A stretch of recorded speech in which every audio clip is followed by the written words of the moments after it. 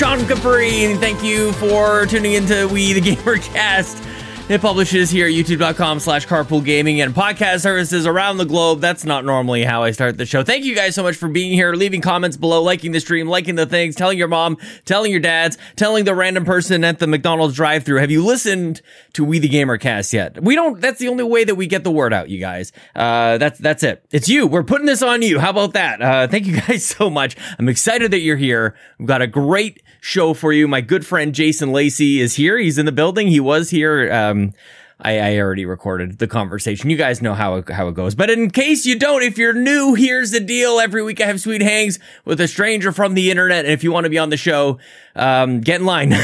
You can tweet at me at Sean Capri. Sean like Connor, Capri like the pants. I'm feeling a little bit, I feel in my legs. I did a run yesterday. I did a 10-kilometer run. It was a charity run. We did it for heart health and for patients with heart disease and a wonderful hospital here in my city. And, it's one of those moments, man. I mean, like right now I'm feeling it in every part of my lower body, like the front of my legs, the back of my legs, my knees, my butt, my feet, everything. I don't even know if I can say that it hurts. I'm just feeling it, you know? And in some ways this kind of feels like neat. Like I don't know if my legs are going to work, but also like I'm reminded that I did a thing yesterday and I don't know. It's weird satisfaction. If you're watching the video, I'm kind of like dancing on the spot here a little bit just to get it. I should probably stretch a little bit more. I'm feeling good, feeling grateful that I can even do that sort of thing. And these longer runs that I'm doing these days, I'm grateful that I've gotten them for a number of reasons. I've gotten them in. Yesterday, I got to meet a number of people who have been tragically impacted by heart disease. And it's one of those things, man, like I've been doing a lot of I've been doing charity events for a long time, and you do some that, resonate, I guess, with like the general population, you know, things like, mental health is a really big topic right now. Thankfully, it's getting attention that it deserves. But this comes up in my mind every once in a while. Like I feel like heart disease is like, if you know somebody who's been dealing with it, then yeah, you're all in, but it's not like cancer, you know, it's not like some of these others. And so I'm glad that we got to do some really great fundraising. Cause again, we got to talk to the doctors yesterday. We got to talk to the nurses, the teams who receive the funding. They need it so desperately. And I got to speak with some families who are dealing with some hard stuff, man. And the fact that they have the strength to go on and they inspire me, I was very, very grateful for that moment. And so I'm running this 10K and, you know, you're maybe half an hour, 40 minutes into the thing. And I'm like, this is really hard, but holy crap, not even close to what some of these other people are doing. I look at my watch and it says like my heart rate is at a whatever it's at. And I'm like, some people have like electronics to make their heart go. Like I'm lucky that I can even do it. So it was a challenging run. There was a crazy hill. We had to change the venue. We had to change what the route. What's the wrong way to say route or route? I'm not even sure. But the last minute we had to change it, and unfortunately had to have this pretty intense hill twice. And so the second time I was going up it, like just really, really struggling, but continuing to think like, if this is hard, imagine what some of these families are doing. And that's where my mindset is at. And for that reason, I'm so thankful to everybody who supports me in the training, but also especially supports me with the fundraising. Raised about $30,000 in this event, and to be able to go to these families and to the patients and the doctors and say all this stuff has been amazing. And I want to say thank you to Anti-Macro, Charles McGregor, and Todd Oxer from the community for supporting me. I had to bump up my fundraising goal twice, so that's what we want to do, man. It's really good. So September, we did a run half marathon earlier for mental health and suicide prevention. That was amazing. This weekend, we did a run for heart disease. That's really great. And so we're going to have a little bit of a break here, but we're going to transition into something a little bit different, and something that I think pretty much everybody, hopefully everybody on the listening to this, can resonate with, because it's extra life. Video games. We're going to do a 24, maybe even 25-hour marathon live from Rome, New York. You guys, all the links are in the show notes. Please let me know. Some of you are starting to trickle in. It's really amazing. We're going to be in New York City, by the way. The plan is New York City, November 4th. November 4th, 10 a.m., Nintendo New York. Be there. Or don't. I mean, whatever you guys want to do. But that's what we're doing. 10 a.m. At Nintendo New York. And after that, we're going to hop on a train to to Rome, New York, and then we're going to play video games. So, guys, what else do I want to tell you about that? Oh, prizes. We got some Game Pass prizes from Xbox Canada. We're going to be updating our website or our webpage, extra-life.org/participant/carpool gaming. Me, Court, Ryan, we're all doing it together. Okay, we're not going to have like one page for Ryan, one page for me or anything. We're going to have all the things. So I've got to update that page because we're getting some prizes from a bunch of our partners. We've always had great support from our PR friends and help us raise a bunch of money for the kids. So get excited for Extra Life. I feel like how am I out of breath, man? I've been working on my cardio.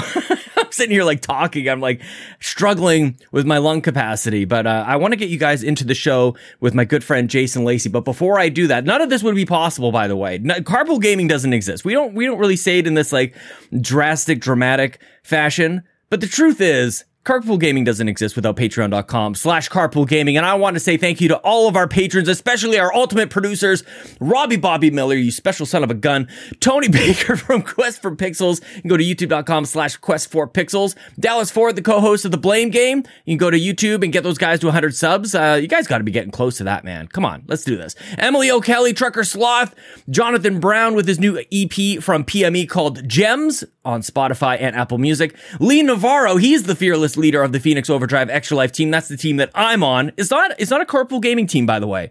It's a Phoenix Overdrive Extra Life team, and we're all part of it, and we're lucky to be able to do it. Man, please support these ultimate producers. All the links are in the show notes. Our platinum producers, Marcus McCracken, RJ Kern, and Skinny Matt, and all of our gold members, Anna, Cecily Carrozza, Dallas Robbins, Drellish, Foolish Fuji, Jose Jimenez, Marcus O'Neill, Nagachaka, The Snack Network, and Tim Pollen. You guys are incredible. I feel like at one point, I want to talk about Kato. Maybe next week. Kato, in case you guys hadn't heard, announced that she will be leaving Carpool Gaming and the Nintendo Drive. And this week, Tuesday, what the heck date is this going to be? 28th, I think? 27th on youtube.com/carpool gaming. We are recording the final episode for Kato. We're going to give her the best send off we can possibly think of. And I do too many podcasts. I don't even know where I talked about this. Might have been the Pants Patreon podcast for Patrons Podcast, which is an exclusive bonus podcast for supporting, I almost said Yumi Capri, for supporting Carpool Gaming.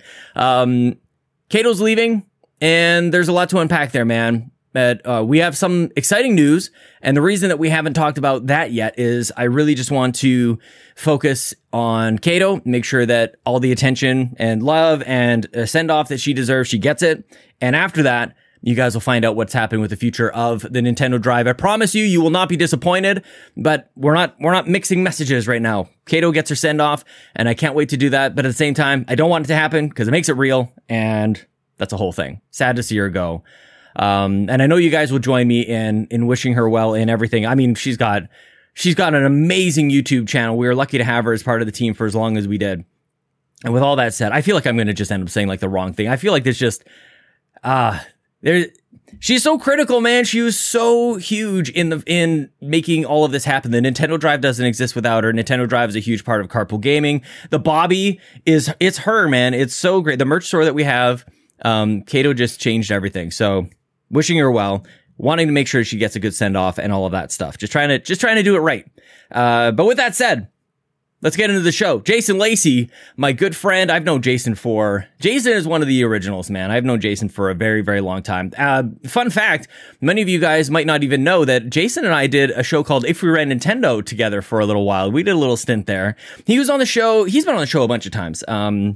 About almost a year ago, I think Jason was on. And so you can go back into the annals of We the Gamercast. I love that word so much. And this was a sweet hang. Jason does a show called Fluxaposed, or What the Fluxaposed. You can follow him on Twitter at Fluxa. Let's just have a sweet hang with my good friend and yours, Jason Lacey.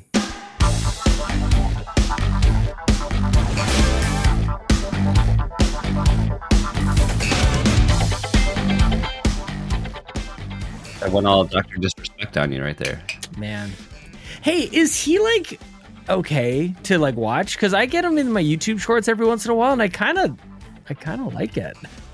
You know, there was a period there where I was, and then I usually watch his I'll watch the highlights.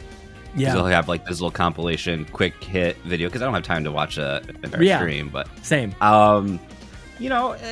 He's part of the Flux to Pose Discord meta. We got a lot of fans over there. Like Kevin's big on him. Kevin for sure. Kevin is big on him, and he's just. You have to be able to enjoy the shtick, and like this larger than life character that he is. And if you can buy into that, I think he's entertaining as hell. I agree. I have to admit, like, the first that I had really ever heard of him, actually, the first time I ever saw him was when he won, like, Entertainer or whatever, Gamer of the Year or whatever. I'm like, who is this douche? And especially because I was, like, all the way into Kind of Funny. The year before, it was Greg Miller who won the same award. And he gave this, like, very impassioned speech about, like, appreciating the developers. And he was saying thank you to them. I'm like, wow, that's how you do it. And then Dr. Disrespect wins like the year afterwards, and he's like, yeah, I'm the best, and everybody sucks except for me, and whatever he said. And you win the 2-time blockbuster. He probably did say that, and I wasn't into it. And then next thing I know, he's filming in the bathroom. 4-inch vertical. Dude, but he's kind of a specimen. Like, he's very handsome, first of all, and he's like 7 feet. He's like a brontosaurus. He's a living human giraffe. He went to he got invited to the San Francisco 49ers training camp. He was out there throwing. No way. Did he really? Yeah, I think I only know my own division at this point. I don't have enough time to know the league anymore, but their tight end, I think, invited him out there. But yeah, there's a little video of that too. I think there was like a Tim the Tap Man said something about you can't throw football. I think it was like 70 yards or something like that. So that was like the whole challenge, like if he can go there and throw this football. And he's an athlete, man. That's all I'm gonna say, Sean. I bet he is. How far do you think you could throw a football? 20 feet. Yeah, no. It's one of those things, like, we all watch football and we're all like, oh, I can't believe you like missed that. And it's like, dude, like, we wouldn't even come, not even close. I can't. Yeah. Football, just pathetic, really. This is what I've learned, John. I just made this comment to my wife the other night. What white? Who did you make it to? Who did you make the comment to? Excuse me, my wife. That's what I thought you said. What?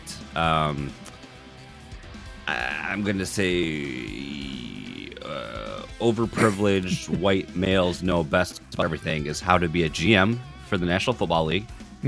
How to tell women what to do with their genitalia. And what? Just the comment of, at least in this country, how most of all reproductive decisions are made by the. I'm like, I've never said anything of limited majority of generally white old men. Okay, at least I guess I'm not old. Like, don't let me in with that garbage. Yeah, people. Yeah, everyone knows how to.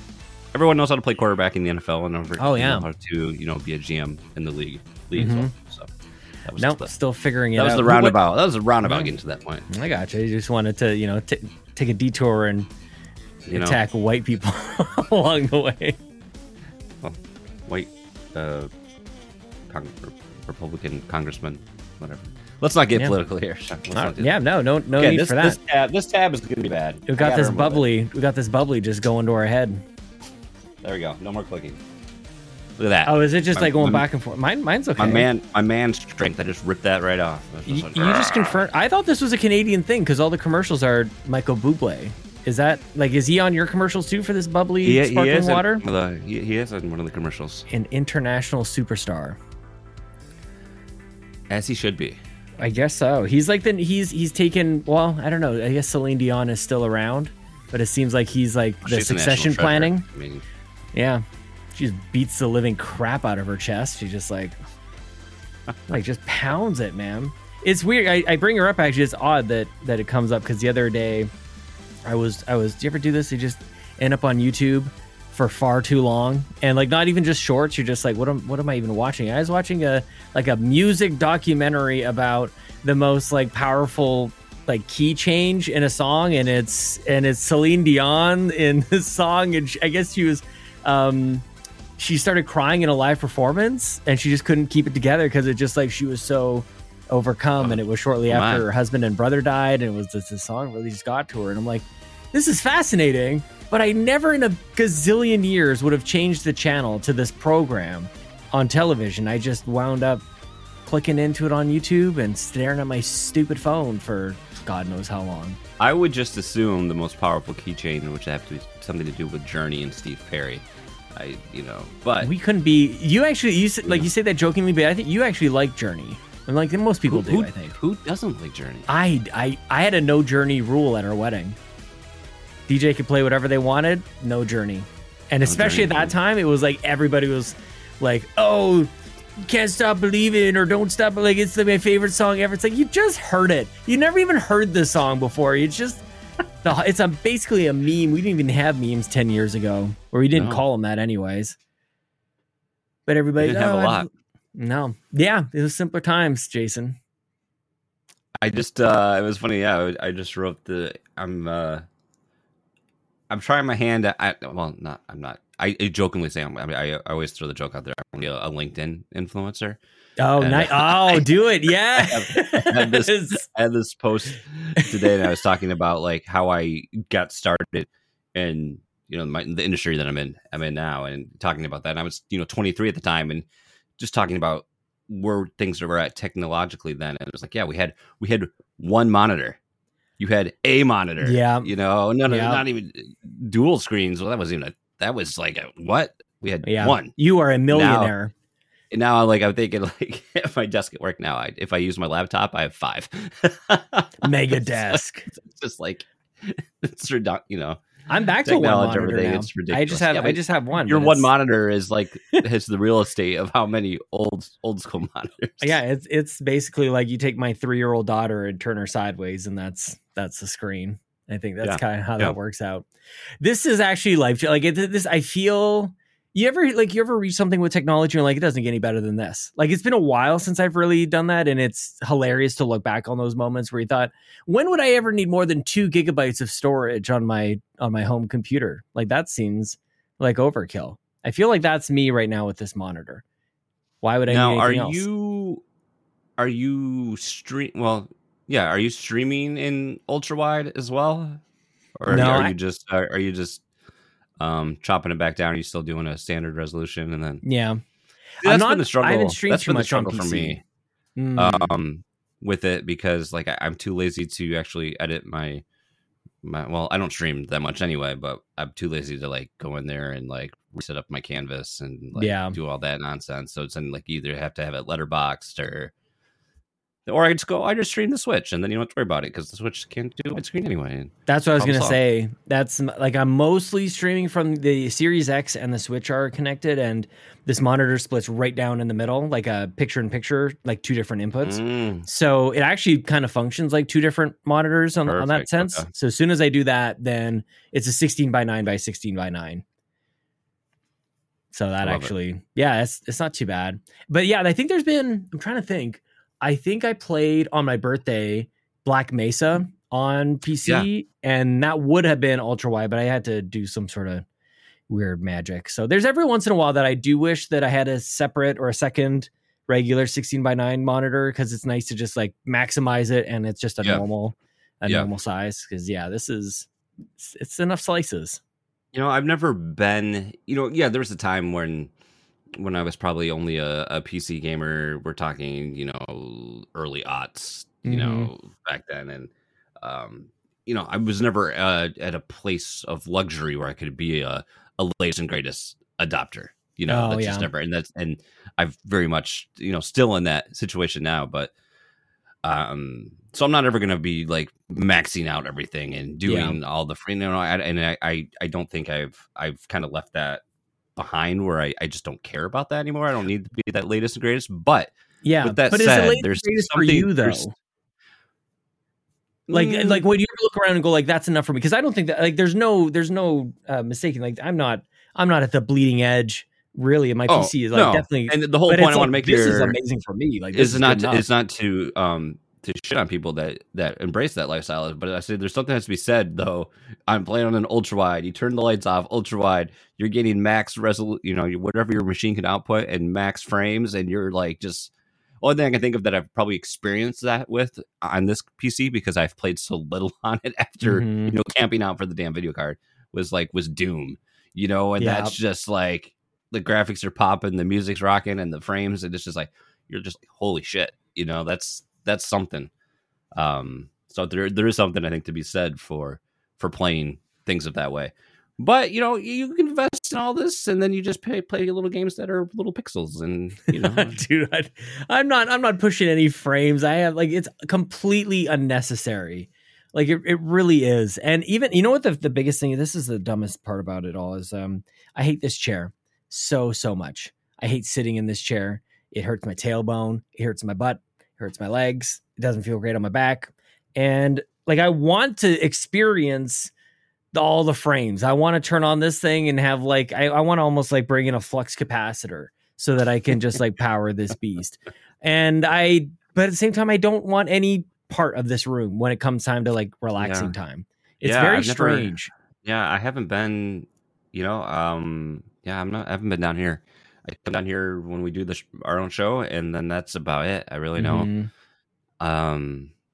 Once I kind of fell into Xenoblade, I was playing that, and then Splatoon, I just know I don't have a reason to, and I just had resubbed to Game Pass again, literally just to play Turtles when that came out one night, and then I haven't touched anything again. Yeah, I almost launched Halo Indefinite the other day, and just didn't get back. Just noped my way back out of it. Oh man, how so? Where? I feel like we might be in similar places with games. How are you doing? It's every now and then, depending on the day. Yesterday was very strange. I sat down, I played 3+ hours of Forza. I haven't sat down and played the same game without looking at my phone or getting distracted or just kind of realizing I didn't really want to do it. I played Forza for hours last night and I had a blast. And it's been a long time since I've really done that. And I don't know, this is our biannual update on this sort of thing. We're kind of frequent because it wasn't. It was only. I feel privileged, that you reached out to me, but I feel this is a pretty much more frequent occurrence of me on the show than last time. It's funny that you mentioned that because I played more video games. Probably, I wish I would have. I wish I still had the Switch parental controls on there. Because I'd be interested, so I'll have to wait till I get that monthly newsletter to see. Because usually it's you played 2 hours of Nintendo Switch in the past 30 days. I'm that sounds about right. Yeah. Because I probably played more this past week, probably than in the past 6 months combined. Yeah, man, I was excited to chat with you. I saw the Xenoblade because I had unfortunate COVID lockdown, so there wasn't much else I could do. Mm-hmm. Excuse me. Oh no. And there it is. But yeah, Xenoblade, I think I'm 30 something hours now. I'm on chapter 5, so just kind of slow grinding that away. And that was my main game I've been playing. I had gotten away from a while, but that one it's really easy to at least pick up on my lunch breaks at work and throw a 30 minutes here, 40 minutes there when it allows, and then play a little bit at night before bed or when I actually had time. But until Splatoon came out, that was that's it. This is my game. Yeah. I'm fast tracking that, and the whole goal is to get through that and then get ready for Monkey Island that just came out on Monday. But I'm kind of going to wait on that right now because I don't have a reason to pick it up. Don't need it. So right now I think I didn't expect to get kind of enamored with Splatoon again. Yeah. And I don't know what it is. It's very much like Splatoon 2.5, but there's some improvements there, I feel. And I was a part of a very large community on the original came out. It was right after, it was the first community, it was the reason I got onto Discord was for this group. Oh, nice. And it was they were an older, late 20s and up, it was through Reddit, and they were looking for, we called ourselves oldies, but it was this older group of gamers to play Splatoon with, and that was the whole point of it. And it's been interesting because I think a lot of people in that have kind of resurfaced because of this game, and I don't know what it is about. I know everyone played 2 as well, but what is it more about this one that's been, bringing more excitement, I guess, than what the sequel had done. So that I don't know. I'm not sure what that answer is, but it's a good question though, because we're seeing Japan apparently sold like 3.5 million in like 2.5 Yeah. days or something crazy like that. And it's just look at with your Saturday night streams and like Jams and those guys get playing doing their Saturday night sessions, and it was just like it was special. And I kind of like I remember what launch night was like. Like launch weekend was what Splatoon 2 it was like, and with Bobby, and it was fun to experience some of that again. Mm-hmm. Yeah, I mean, man, that definitely. Bobby was the one who like brought me back around to Splatoon. Really, like I played it and I was enamored with the idea originally, and that was back in the Wii U days when I would just buy anything anyways because I just didn't understand all the hate for the Wii U and I was frustrated with all that kind of stuff. So Bobby and I were you had like a game once every 2 months anyway. So I mean, it's very easy to just buy it. I mean, yeah, there's something to be said about those days too, isn't it? Like people don't want it. Clearly, that's just like what people were very unhappy in those days. But are we happier now, Jason? Are we good? Are we good now with 100 games coming out every other day? Probably there's people are still mad about something. I don't know. We still have Chris Pratt as Mario. People will be mad about that. there's still something somewhere. There's a trailer coming out pretty soon on that. I'm excited to see it. I have my doubts though. I'm just kind of interested to see what direction they go in. Some of we watch a lot of Illumination stuff. Like my son likes Secret Life of Pets 2 a lot. Yeah. He likes The Grinch a lot. So I don't dislike what things that studio has done in terms of production. So I'm just interested to see what direction this is going. Yeah. It's so weird because like with Mario, I don't know. I guess it's the same with movies, but like currently we have one other Mario movie and we have countless Mario games. And so if you don't like whatever, like if you don't like Odyssey, go play 3D World. If you don't like 3D World, go back on your Switch Online stuff and play some of the old stuff. With this Mario one, it just seems like it's like you got one shot. Like this better be amazing. And like expectation, at least that's kind of my thoughts on it. Like it kind of has to be because it's Mario. And also Sonic is really good and you can't lose to Sonic. I feel like Sonic had some room for error. Totally. And probably that's just because it hit the market first. Mm-hmm. But it's also Sonic. And Sonic. It just doesn't have the... I love Sonic. My son loves Sonic, but it just doesn't have the same weight. Mm-hmm. Right? And let's face it, if this movie comes out, it's got that to live up to. It's got to be, like, right now, it's got to come out of the gates. It's got to beat what Sonic has done so far. Yeah. It can't do what the original movie has done. Yep, right. And it pretty much has to swing for the fences. It has to be a home run. Otherwise, it's going to look as like, if it's anything probably less than that, it's going to be ruled as like a complete colossal well, and failure. I think there's so many eyes on it. People will not hold back and they'll just, I mean, it's just like anything else that's enormous and maybe even divisive in any sort of way. Like the negativity drowns out the positivity. But man, I think about like that old Mario movie and like we really didn't know any better. We were so young when we watched it. We're just kind of like happy to have a Mario movie and going like, I guess this is a Mario movie. I guess this is weird. Doesn't make any sense to me, but okay. This is what we got. I'm in it. I'm here for it. Like it was so weird because like it is. Why is Dennis Hopper turning into this weird fleshy thing? Okay. What part of Mario was that in? Why did the Goombas look like this? Okay, that's what I was just gonna say. And the whole like they went all into like the dinosaur part of it, like the Cretaceous period, the Jurassic period, the whatever. Like, what does that even mean? And where was that in Mario? I didn't understand like why it was like. Yeah. I'm trying to remember if Jurassic Park would have been before or after that. Like, were we into dinosaurs yet? I think Jurassic Park would have been after that. I think. Yeah, like why? It's the decisions are so bizarre. But I wonder if the what originally like the original screenplay maybe would have been realized instead of the numerous rewrites and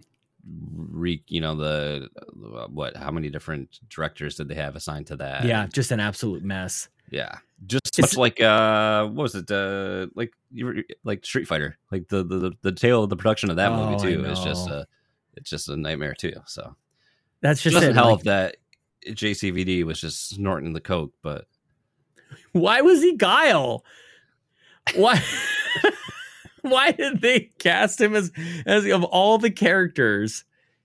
The same reason he was Predator for a hot minute, you know? He's Jean-Claude. I guess he's the hotness, and who else, I guess? Who else could have been Guile? I mean, have you seen his dance moves? I mean, I just don't know. Like, this gets in. Shoot, there's so much to unpack here, man. I mean, we have to do this more often. Like the whole. I was thinking about the Mario movie and how messed up it is. We wonder where all these references 6 years. Give us another 6 years. We'll probably get our first podcast off the ground. That's that's not a second podcast. That's the runway we need. We've done another. I was waiting for that to come up too. I was thinking about. I gotta write. Okay, so next podcast, we're gonna do that in the notes here. This is so stupid. When we were young and we watched the old Mario movie and figured like, well, I guess this is just the way that it is, and we'll just appreciate it for that. It's the same mindset that played the Teenage Mutant Ninja Turtles game on NES. Well, like I've never seen any of these enemies in the cartoon or anything, but like this is the video game that we have. This weird naked humanoid looking thing that punches at me. I don't totally. Yep. Well, it's just like you know, our kids. Here we are. Get off my lawn! Oh yeah, I'm hollering at the clouds. But like, look at Link. Like, look how many like probably Nintendo-esque Mario themed little trinkets and toys and things he has.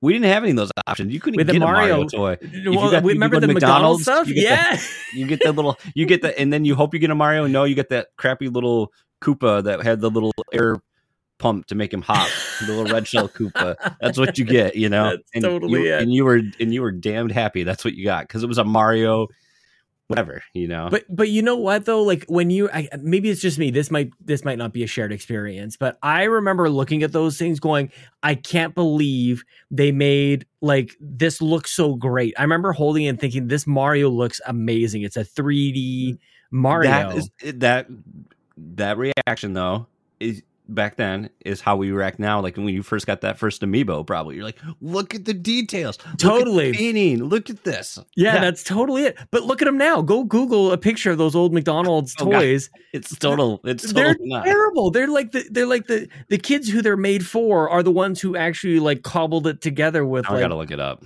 They're absolutely horrendous.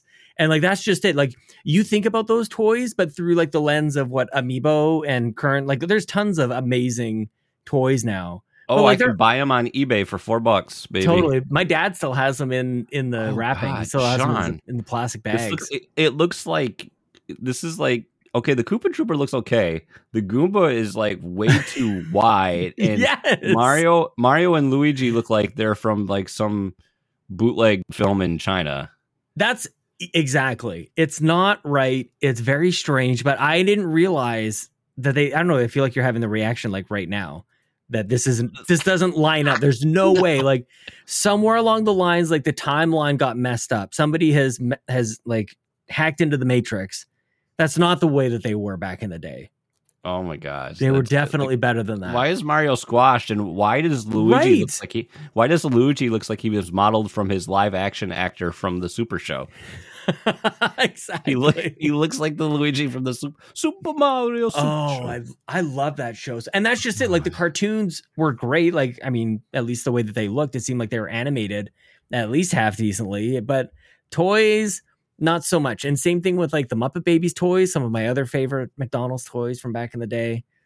Not really all that good. It's almost like they mass produce them for millions across the world. In Canada, they're like the Transformers, but they were like the McDonald's like food items that turned into robots. Oh, definitely. Yeah. Happy Meals were a good time, man. Right now we're just loading up on Pokemon cards, though. I've got a bunch over here. Like this. I got a dude at work that's all about the Pokemon cards. This DDD that I've got, this Amiibo, like this is kind of how I was picturing like those McDonald's toys. But this is perfect. Like this guy, first of all, he's a maniac. But that's not what they look like at all. I'm realizing that we can't really see each other on this stupid Zencaster. He's just a blob. I have Falco on my desk. Yeah. No more Smash? Are you retired from Smash? I haven't played since the cross community tournament. That was the last time I played, and I can't remember the last time I played before that. Just no time. Like Tom Servo was like, it was like not the live events are coming back again. And kind of we talked about we should play, and then I got COVID. So that didn't happen. How are you doing? Didn't happen. I'd say I'm probably about 90%. Yeah. Now I feel better pretty much every day now. That's good. I have to take Mucinex in the morning, otherwise I just have some chest congestion still. But I'm not dealing like I just listened to a little bit of the show from this week that was on, and it sounded like Lucas especially is just dealing with a lot of nasty side effects from his bout of that. So so far good. And my wife's just about she unfortunately got it right after me, so she's doing pretty good now too. So you guys are trying to keep it pretty separate. You put up the iron curtain in the house. Yeah, well, unfortunately, so like my son usually gets the same kind of illness all the time, and then it was randomly on a Saturday. We went to a local farm here, had this event with my mom, and then we got home that night, and all of a sudden he just out of nowhere, it was when we were playing Splatoon. It was that night, that night, and I was like, oh yeah, he had like a fever. I don't know where I woke up, and that next day he that Sunday and Monday he still had that fever, the fever off and on. He'd feel better and he was fine, and then it would come back, and that was his only symptom. Yeah. Then it was done. Like 3 days back to normal, and then that Tuesday, so a few days later, I got like that sinus drainage feeling. That little there's something going on back there. And then I had the worst sore throat I've ever had in my life from like Wednesday through Friday. Just knives.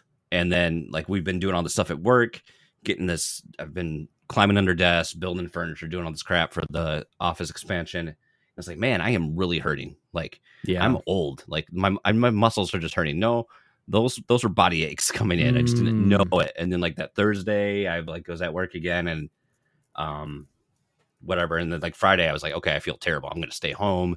And then my mom, anytime I have had a cough, my mom would be like, well, you should take a test. I'm like, oh, it's okay.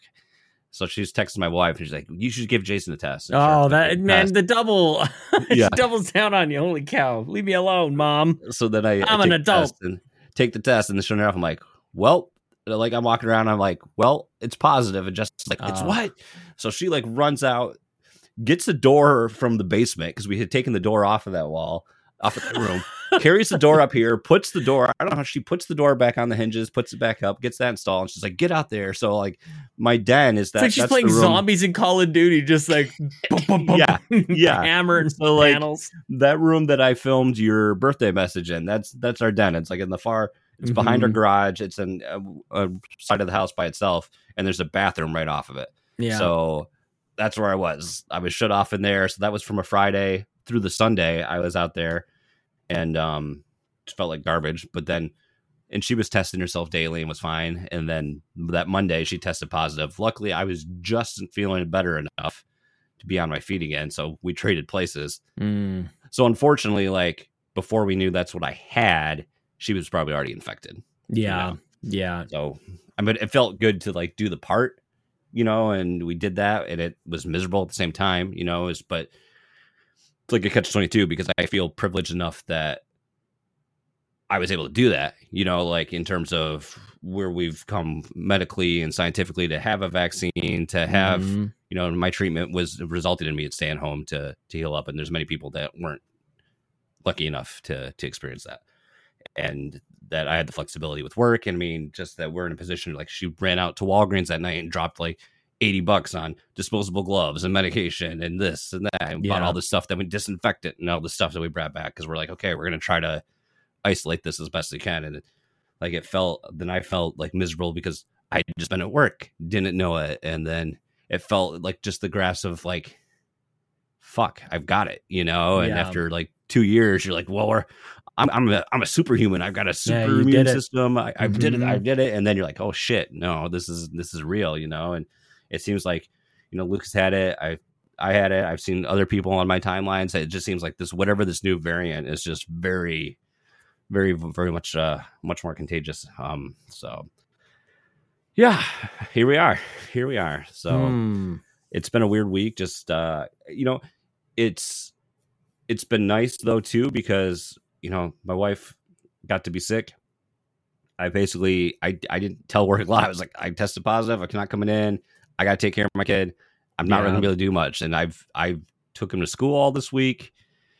So they're like, there's all this cool stuff that I got to do this week that I'd never get to do. I was like the number one caregiver. So I got to spend all this time with him, doing the school drop off, the pickups, playing with him, doing whatever. So that's been really cool. And just kind of like, I never take enough time off. So I think that's like the positive side of the coin, that it was cool to experience all this stuff and have some time with him that we wouldn't normally really have. And it's been confusing for him because first they're like, oh, I'm just with mom. Now I'm with dad. And now he was like, really, he's like, oh, I just want us to be a family again. And it's like, oh, you know, but we're, you know, on the other side, we're all good now. So, does it make you want to take more vacation? Like, do you like when I take vacation, it makes me realize I should do this more often. And whether it's sick time or whatever, like, does it? Yeah, like one of my goals this year was actually use all my time. Because usually, like, so for my company, we have a policy like it's we get to roll over like 32 hours and then we get paid out everything else. So like, part of me is always like, oh, I like to hoard that time because I will roll over. I've rolled over max and I've gotten a nice little payout in January. Yeah. I would probably do the same. Not gonna lie. So, that's kind of what I like to do. But I had made it a goal this year to like, kind of like use all the time. But I also don't want to like. I feel kind of bummed when it's just like if we don't do anything. You know, if I just use the time and I'm just sitting around, it's like, well, is it the waste? You know, that's like the catch-22. But here I am. It's almost October and I'm sitting on like 72 hours. So here I am again. You know, like at the same point, I'll take extra time around Thanksgiving, and then I'll probably take like a week off during Christmas. But that's still, that's what I would do too. Like right now, I'm probably going to roll over probably my max. I won't have the payout, but yeah, it's a weird thing too. And like, man, there's so much to unpack here, Jason. Holy cow! Like this week, and then you get to spend a lot of time with him. Like, I don't know, like every now and then, my kids will go like, "It's time, it's daddy time," and it's like, oh, I'm in. I've been like sitting on the bench, like waiting for like to get called into the game, and we're ready to go. Like all the things that you just said, like that's exactly what that sounds like. And I don't know, it's not like it ever leaves any wonder to me. It is instantly like I can tell instantaneously that this is a good thing for our relationship. Like if I just look at it that way, like we get along, we want to hang out more, we talk, like they talk way more when we're just hanging around, and it's like, we've all experienced this like in real life. It's the friends who you hang out with on a Friday, and then you go like, what are you doing tomorrow? And then you just keep hanging out. But it's harder to like have that chat and connect with people you never see. And like where I notice it the most is like when I'm picking him up from school. Yes. So by the time when I get home at the end of the day, excuse me, he's tired.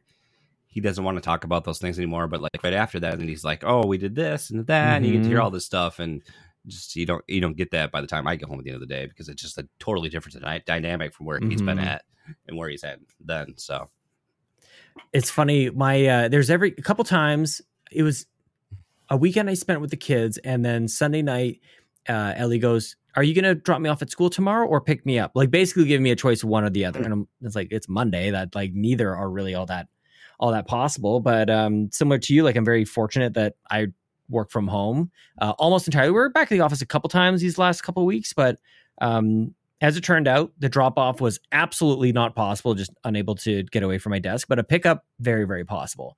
And so I made that arrangement. I was going to go, like her and I just made plans that I was going to go do that, not realizing that Chelsea was the parent teacher, like helper that day. So we actually doubled up on it in any case. But when she makes up her mind that like, she wants to do something with me, it's like, okay, I would like, they're getting so old so quickly, like they're growing up so quickly. It's like, I'm very aware of it, I guess is what I'm trying to say. Yeah. And for years, basically the entirety of Ellie's life for sure is when she wasn't feeling good or she was sad or needed somebody to take care of her in the room, like it's always mom. And I'm like, that stinks. Yeah. And it stings. And so, I know that. Sometimes she would come out of her room. You could hear like the door open, the sound machine is going like, and you could hear it. And that would be enough to wake me up. And I'm like, I'm ready to go. And she'd look, and so she'd be in the hallway. She comes towards you and then just pushes you out of the way. And worse, like just screaming at the top of her lungs, "No, daddy!" And just like, oh, it's I just wanted to help, but no. Yeah. So when she does say, yeah, you can pick me up from school, 1,000%. And then I just hope that she's excited to see me when I do it. The last thing I want is to like be there and she go like, I want mommy here, like in front of all the other parents and kids. But luckily she comes sprinting. Big old hug. It's good stuff. Good. Yeah. Very good. Yeah. I had this epiphany that I'm sure you can identify because you're very much in the similar boat. It's very easy for me in terms of a parent to just kind of stay. This is my lane that I occupy. Totally. This is what I do. And I'm like checked out on the rest because I know you've got all of this and more. Yep. And then being in the position where I'm myself and not covering for you. And it was like, whoa, I was like, all of a sudden like, oh, I should bring this extra thing. I got the snacks here. I got this. And I was like, oh, okay. I am a competent father. I'm not. No, I thought you were going somewhere else on this. Chelsea's got when I had to be in it and I had to cover for both of us. It's like, oh yeah, I can do that. Mm-hmm. You know, so it's nice to kind of feel like, okay, if I need to, I can pull my weight here. Oh, that's good for you. No, I definitely, I connected on the first half of that where like we are definitely in each other's lanes, but that causes me to be totally incompetent. It's like, yeah, no, don't even think about the snacks or the hair, especially. Lincoln is fine. Like having boys is one thing, but like Ellie's hair is like, oof, I am such a stereotypical father of a daughter. Like, I don't know what to do with that stuff. Like, what am I supposed to do with this stuff? And it pulls her hair. You put a brush in it. It's just like, it's going to hurt her. It's not good, man. It's not like she takes care of her hair like you take care of your beard. You just got a bucket hat. You're just like, here you go. You're good. Seriously, just like the worst ponytail that you could ever imagine. Or we just stay inside. We just don't. Daddy's going to show you how to wear a hat today. Here's a paper bag. Throw this over your head, kids. Just stay in the back. We got tinted windows in there. We really don't hide them.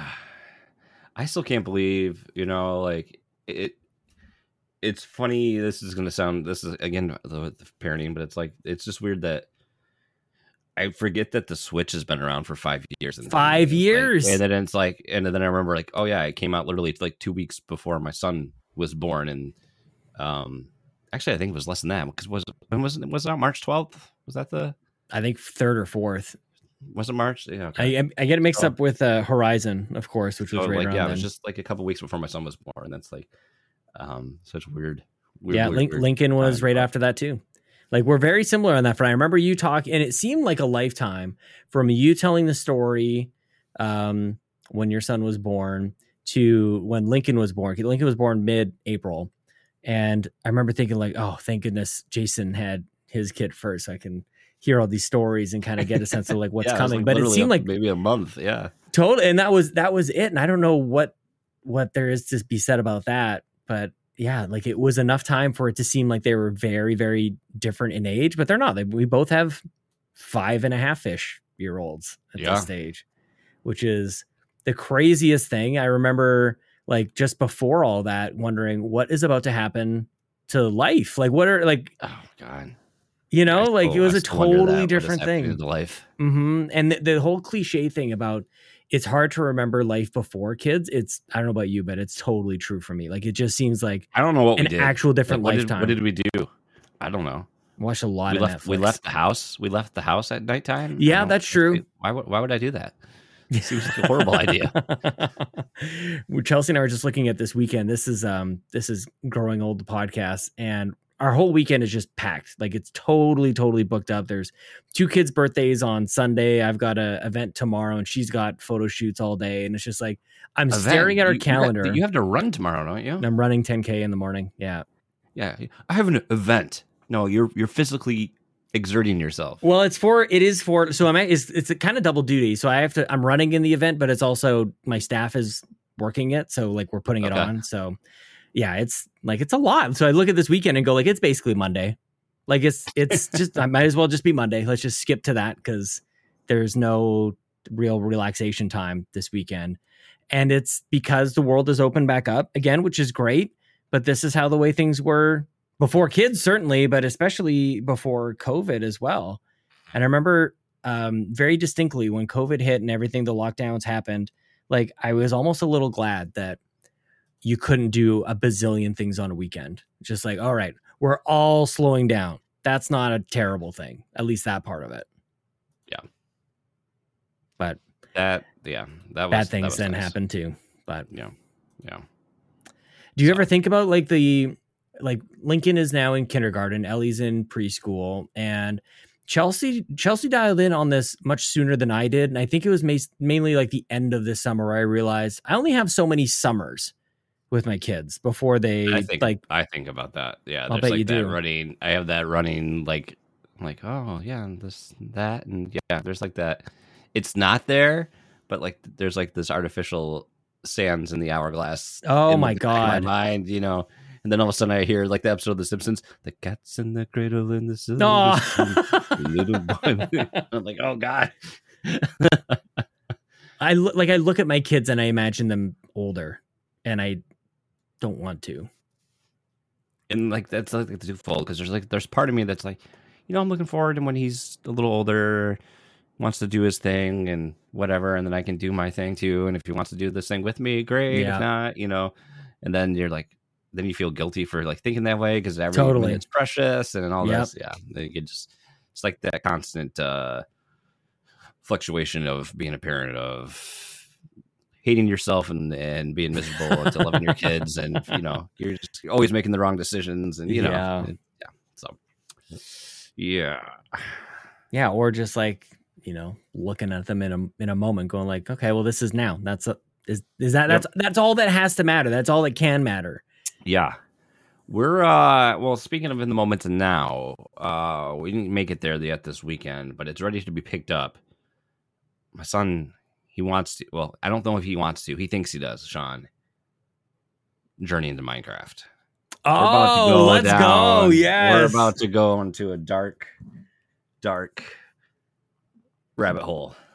Where, I don't know what your experience with Minecraft is. Like, are you a Minecraftian? Extremely minimal. Okay, same here. Minimal. Yeah. Like I owned it on PC. I got it forever ago. Like a coworker at one of my last jobs was like had a server, and I tried to get into it, and I was like, I don't like. What am I gonna do? Like, yeah, I just like I've never. It's same. I think this is the same part of my brain that's always struggled with open world games until Breath of the Wild. It's like, if you give me ultimate freedom, then I don't know what the hell to do with it. Right. You know, I'm going to do nothing. Because I'm so polarized by the ability to do whatever I want. I'm just gonna sit here in my little box and go, you know. And then that's talking about like playing specifically like creative mode, not doing like, you know, survival or whatever that. Yeah, but, give me a waypoint for goodness sakes.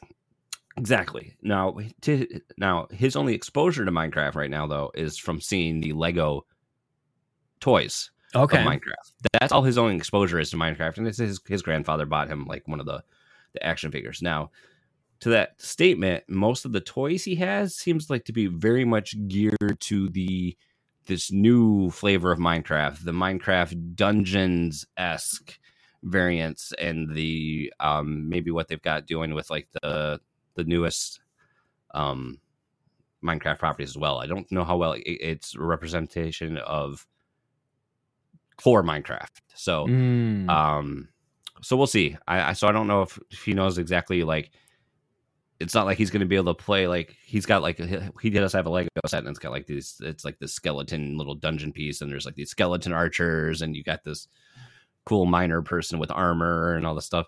Like, that's not what that's not what you're going to experience here, but maybe he'll like that. I don't know. So we'll see. He's not, he's just not and I'm happy that he's into certain parts of the hobby and interested in it, but I'm also happy that like he doesn't like want to just, that's all he wants to do. You know, like he'll want to play Mario Kart for a couple races, and or maybe just jump on some Toads and Mario Odyssey for a little bit, and then he's like, okay, I'm done. I'm like, great.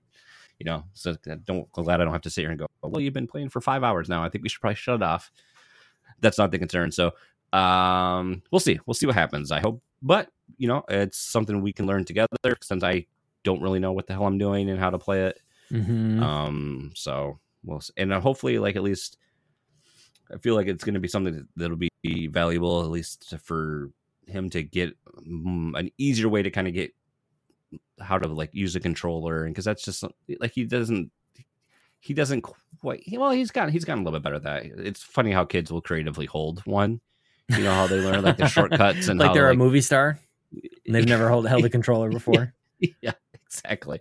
So it'll be interesting to see, but I am looking forward to see what happens there. So, and I'm also terrified because what if he's really big into Minecraft and this sort of thing? Sean, without even, he has like 3 pairs of Minecraft pajamas. He's got shirts. He's got a Minecraft snapback that he wears. I mean, he's all in. Where does that come from though? How do you even like just the Lego? Like that's it? Yeah, he just thinks it's cool.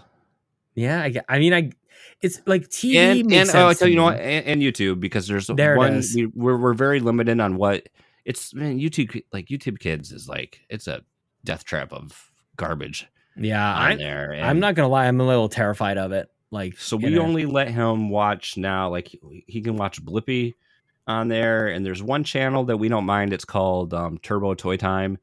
And that's the one with this a father and son. I think they're out of Cleveland, I think. And they do like toy reviews. Yeah. It's a lot of the unboxing and playing with stuff.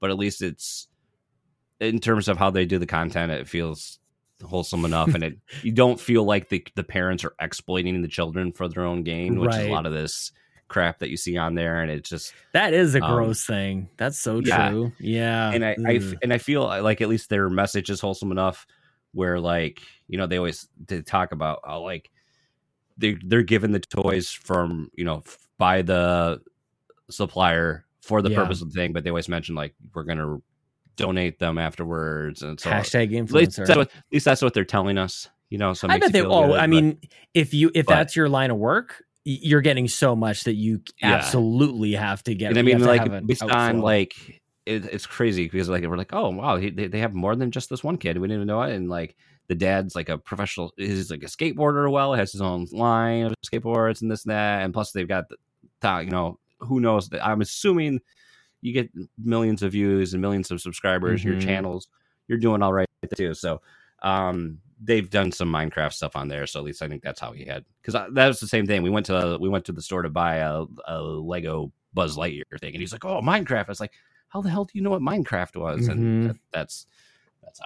So yeah, but very easy. Like next thing you know, if you leave them unchecked on YouTube, next thing you know, he's watching like this really crappy.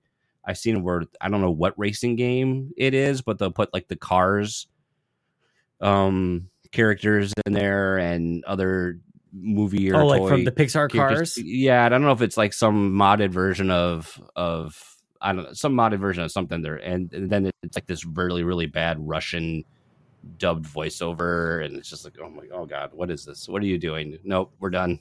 It's off. Is this like on a tablet, or how does that work? No, it'll be on the TV. Like his tablet, we've had to like very quickly. We found like he gets like an hour of TV time in the mornings, and then usually again in the afternoon.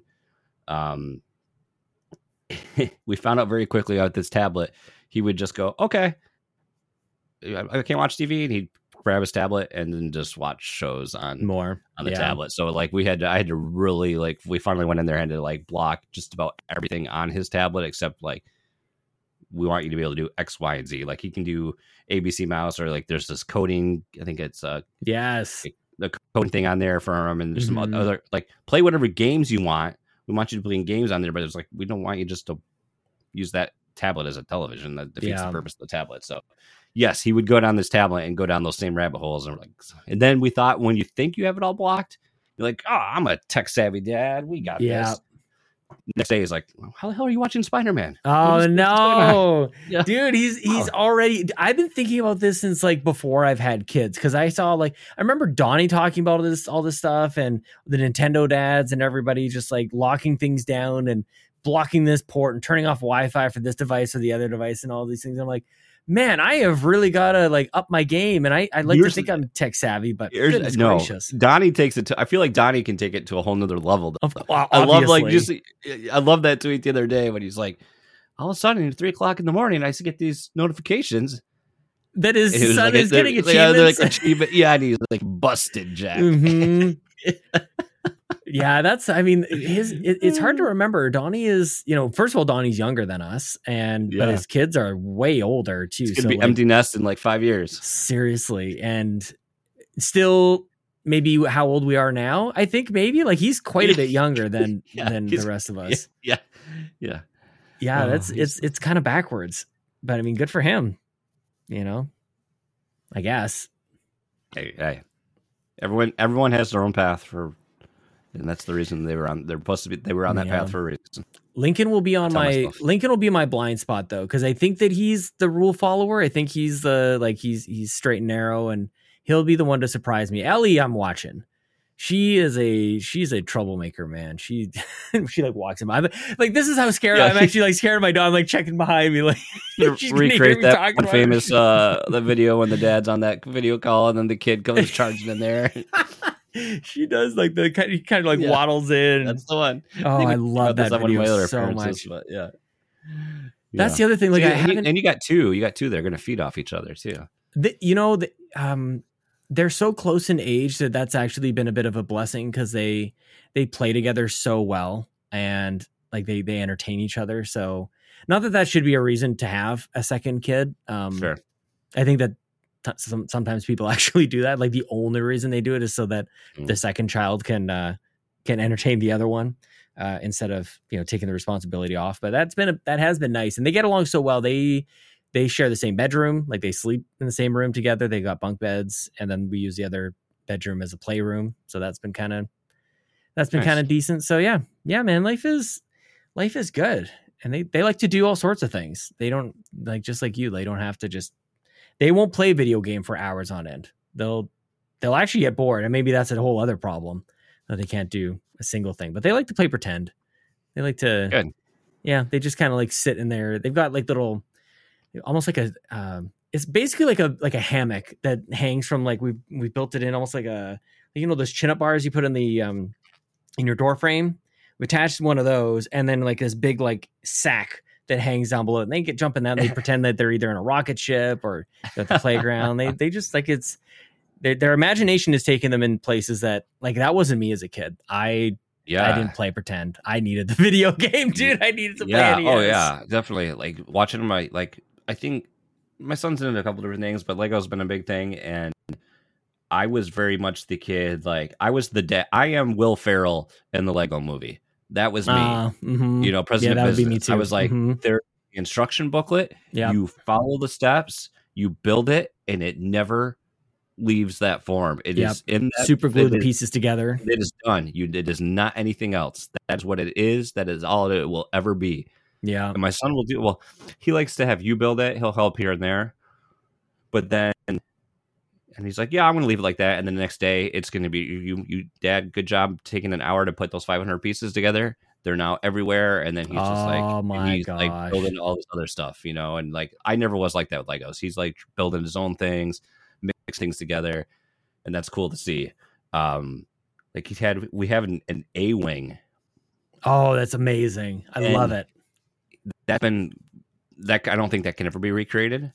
But the other day he didn't know it, but he had put stuff on it, and it looked exactly like it was a snow speeder. Oh, I love it. It was an idea. I was like, holy shit, it's a snow speeder. He doesn't know what a snow speeder is, but that's what he had built. And then he's always just like, that's what he does. Or with Play-Doh, I'm going to feel tight in the chest right now. This is blue. This is green. I don't like it.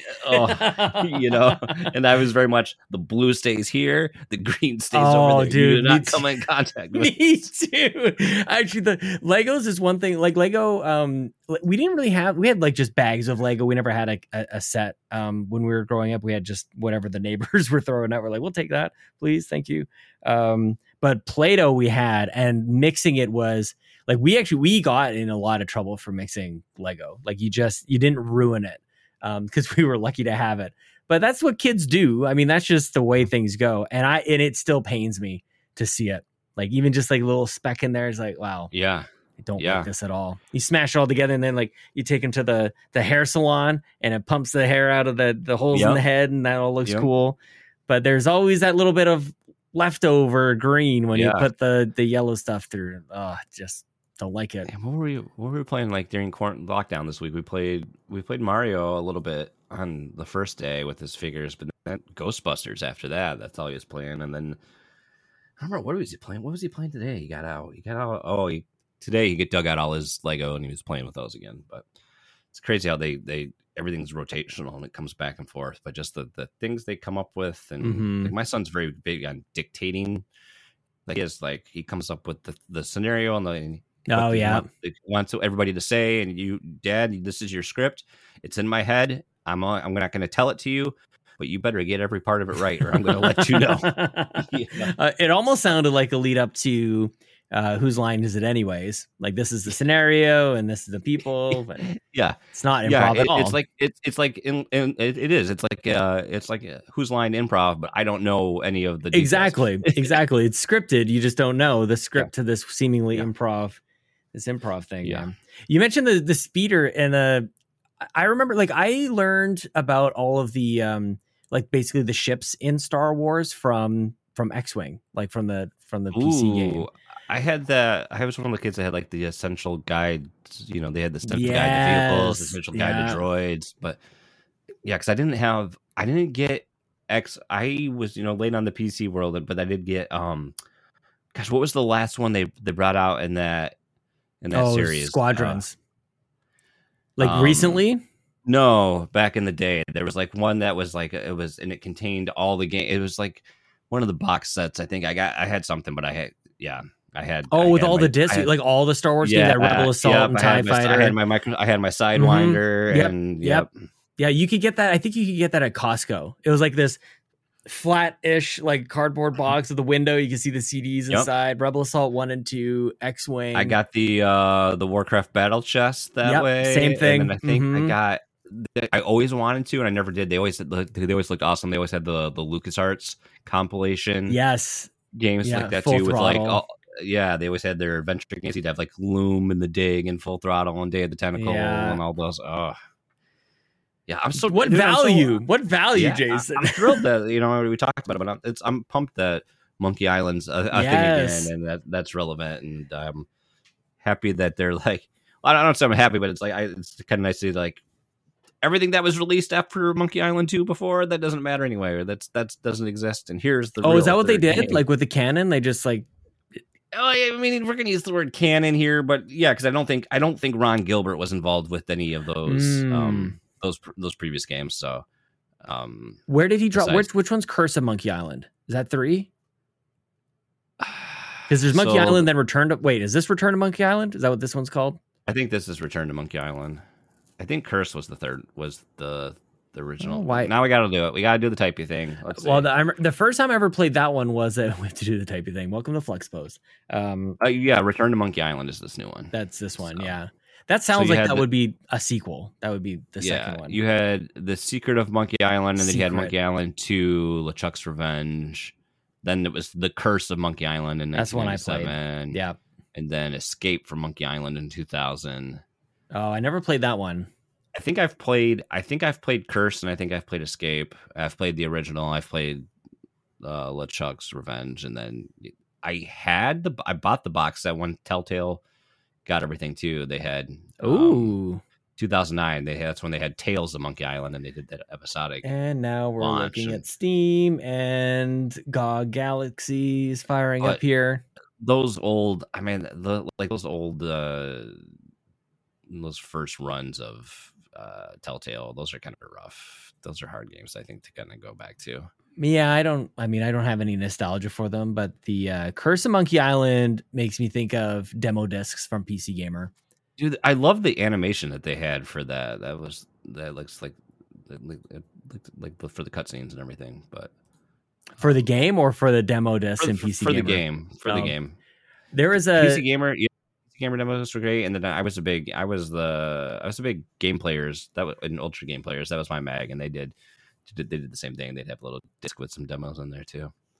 It's one of those things. Like I get, the internet allowed us to meet. Like obviously, there's some pretty great things about the internet, but like the fact that like magazines are just killed, just gone.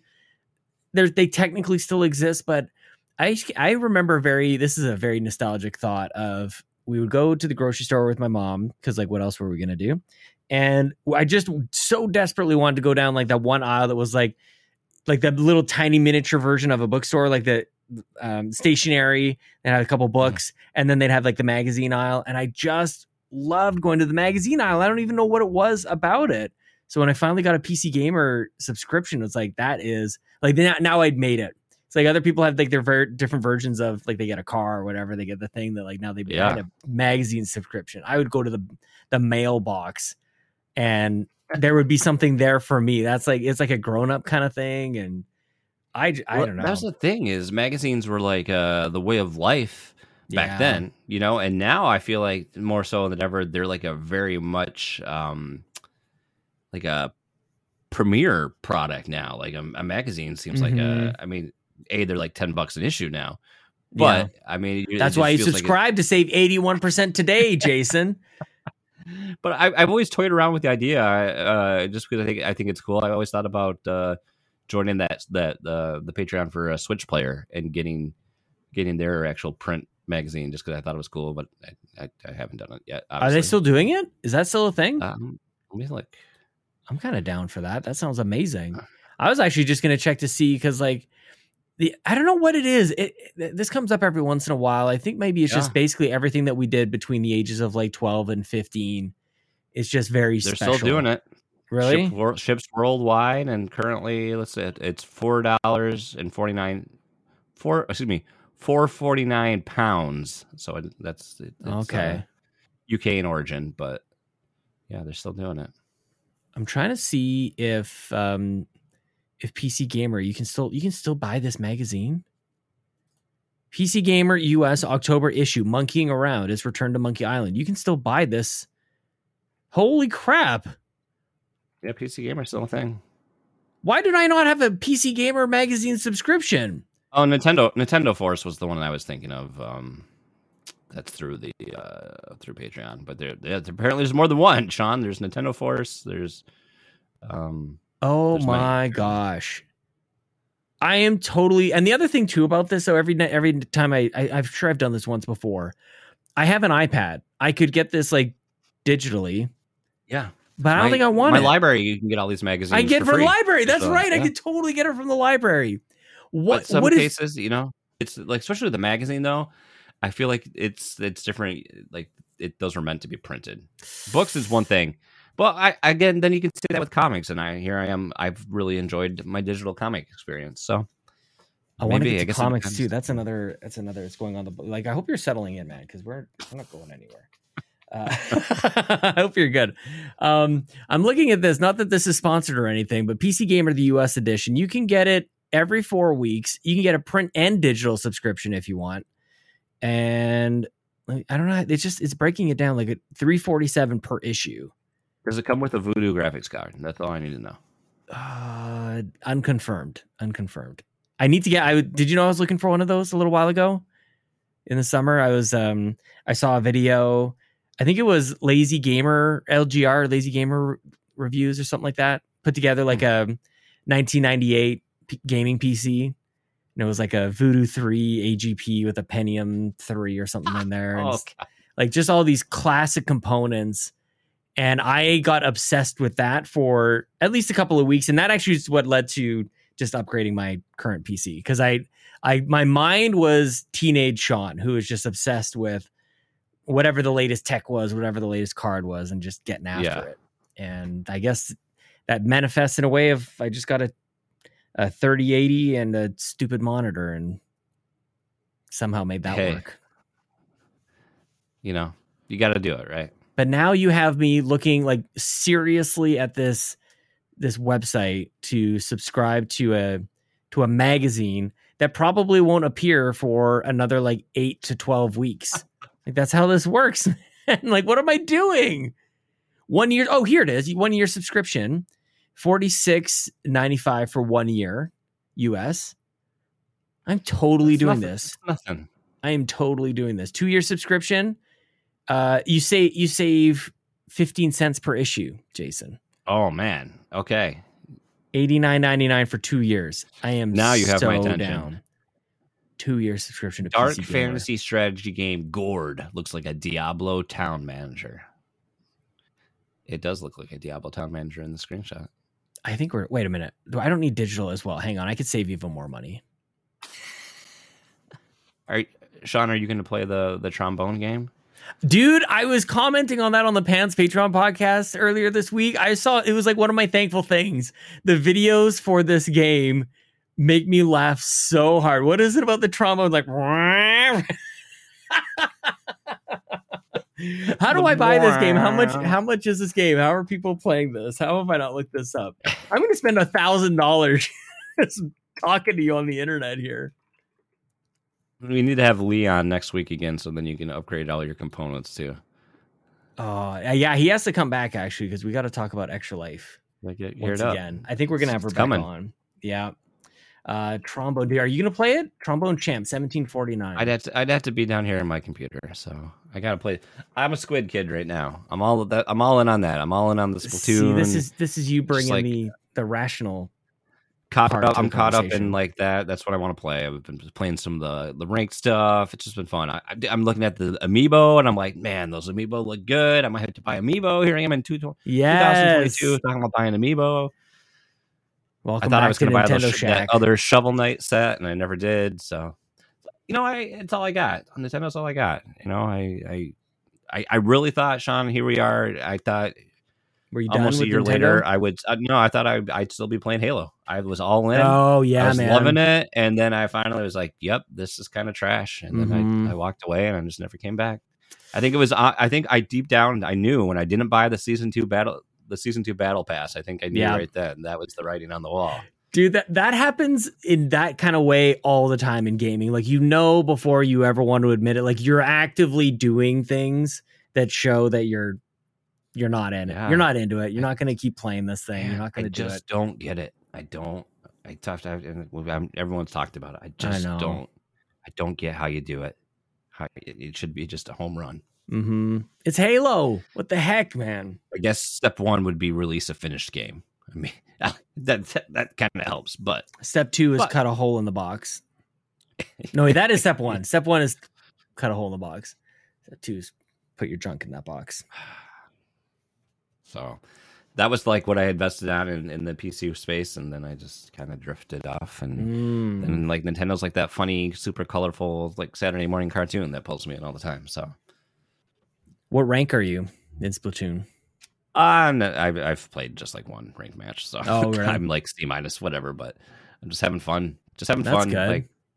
Like playing with people and doing the thing. And yeah, I spent a lot of the time this week. I finished the single player. So did you, dude? Everybody's playing the single player. It's good. Did you ever did you play the Octo expansion? No, I was excited.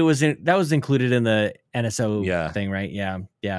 No, never got around to it. So I never played that. And I heard things about it, and I guess this is very much in that same vein. So like before, like in the first 2 games, like they kind of tried to make it like the story thing, and it doesn't really fit. So like it's cool because you have like the same layout is there. You're going from area to area, and there's like the kettles that you go inside, and you have to use the different weapons, but there's like specific objectives in each one. Like one might be like one was you had to get from point A to point B, but you had limited amount to ink and you couldn't refill it. So when you're out of ink, or like you couldn't touch the enemy ink, and you had to like use the curling bomb to carve a path and like bounce it off the walls to get around the corners. And if you touch the enemy ink, then you'd have to start over and stuff like that. So weapon specific challenges to do, like hit the targets on rails or moving targets, and a lot of cool stuff like that. So it was, I hate when there's like the artificial padding, like, oh yeah, you should, I mean, you don't have to, but it's like, oh, if you want to get the check mark, you got to beat this level with all 3 different weapons. So you're just replaying the same level multiple times. I'm like, I don't like that. I don't like that. Let's add the play experience by just making you do the same things over and over. How long to beat, Jason? It's got to be somewhere. That sounded like a trombone. That sounded like.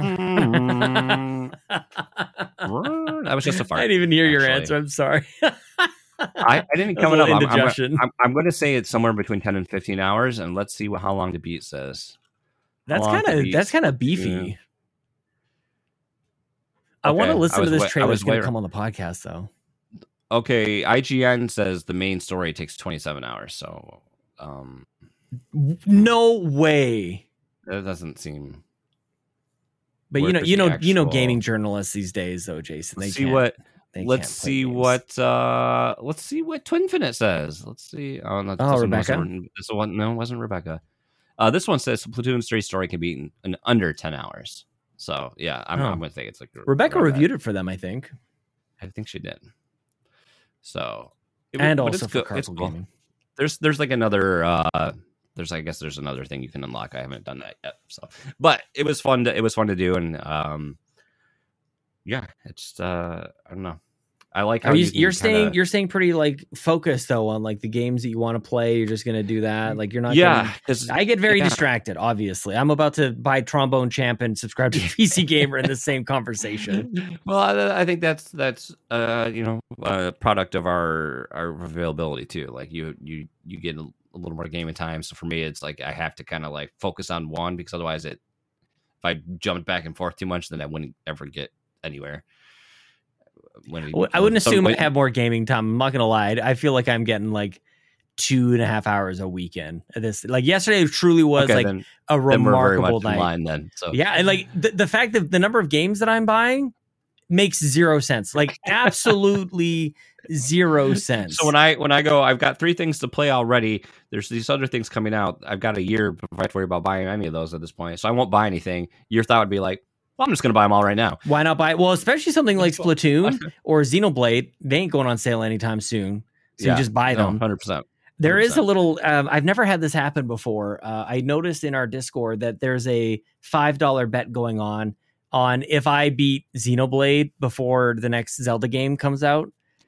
And so like I get to play a pretty active role in how this goes, and I can make a pretty good choice. Like if I want, I don't remember the way it went. Shouldn't the bet be would you finish Breath of the Wild before? That's a good point. Some people don't know that I haven't finished it though.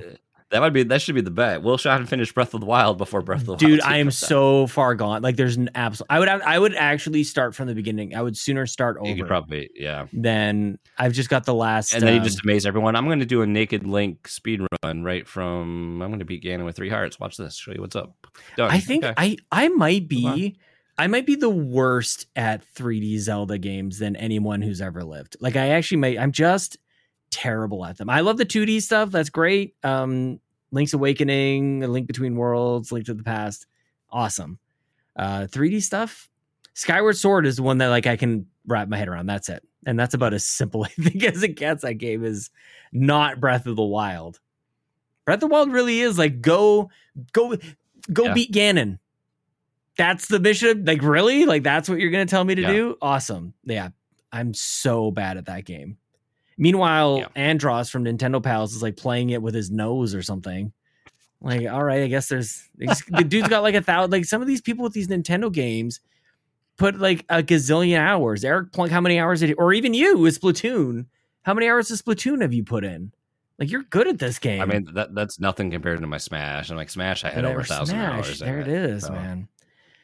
I want something like that. Really, like, it is so appealing to me to dump 1,000 hours into something. That sounds for me. Awesome. It has to have that multiplayer component. You know, that goes back to my competitive first-person shooter days. It had to have something like that where I much like people will grind in an RPG. I would grind. I would play that stupid Wolfenstein game for hours on end to just grind headshot skill. That's and what do you do today? Oh, I'm just going to play this for 3 hours and just pub and crap on people that aren't as good as me.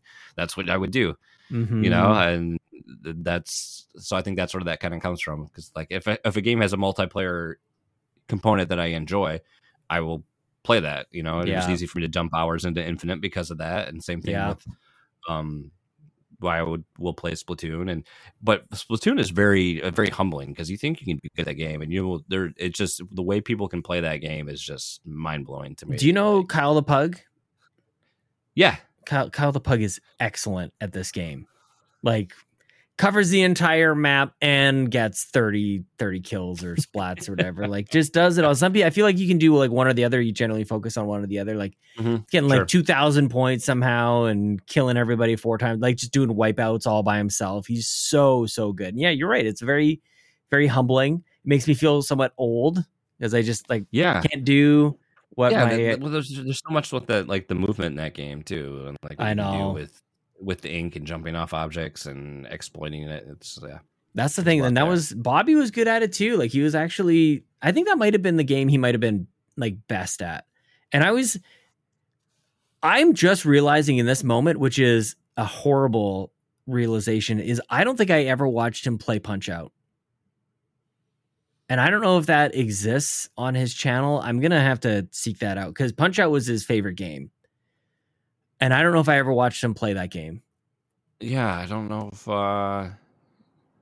And the reason it connected in my head is because I was thinking about him being good at games and he beat Mike Tyson. There's a classic story, him talking about that on his first showing here on We the Gamercast. But like that takes skill. Yeah. Like that's some old school video gamer skill right there. I had the Mr. Dream version and I've beaten him, and that was, I haven't played it. I mean, I don't even have my NES anymore, but I had tried. I don't remember if I tried it on the Nintendo Switch Online, but I had tried on emulation before. Oh no, I had tried. The last time I really tried was with the Mini, the Nintendo Switch Mini. Oh yeah, and I just could not. It's so hard to play that game on emulators just because there's a little bit. It's just slightly different than the original hardware. That's what I tell myself to make myself feel better. It's just slightly different. Or even the TV, like whether it's the emulator or the fact that you're not on a CRT, it's not with because that game with a little bit of input delay, you're toast. I know. Yeah, it's funny. My kids too will watch me play a game like either that or you're speaking of Smash before. Like Lincoln doesn't like Smash because he doesn't understand why the characters come back. He's like that's not they're gone. Like why are they like? It was such a weird hang up. We haven't played in a while. Everyone should have one life only, and that's it. I don't know. He's latched on. With why can't I think of it? Permadeath, and then play the sudden death mode. That's all you get. Oh, that's a good idea. That's it. Sudden death all the time. I guess so. He doesn't even know, man. He doesn't even know the greatness of Smash. These kids these days. Smash, like. Smash isn't even like, I don't know. It got to a point for me though where that's not even fun to play. You just really? play it, but like it's such a. It just wasn't. I mean, I guess it was fun, but it wasn't like enjoyable because you're going into each session. Yeah, it's for an outcome. You're either going to try to improve this, and this is coming from me who is by no means a professional at Smash. Yeah, am I above average player? Yes, but like. I'm not Kevin, you know. Let's say, I mean, that's the thing, man. You can go your whole life thinking you're pretty good, and then a dude like Kevin Ainsworth comes around, ruins your day. Like, and I know Kevin. I'm not that because I never went to my local scene or got in. You know that if this was, you know, if Smash Ultimate came out 10 years ago, okay, different story. I'm in a different place of life, but I realize I'm kind of on the other side of that spectrum now. But I mean, like, it just wasn't.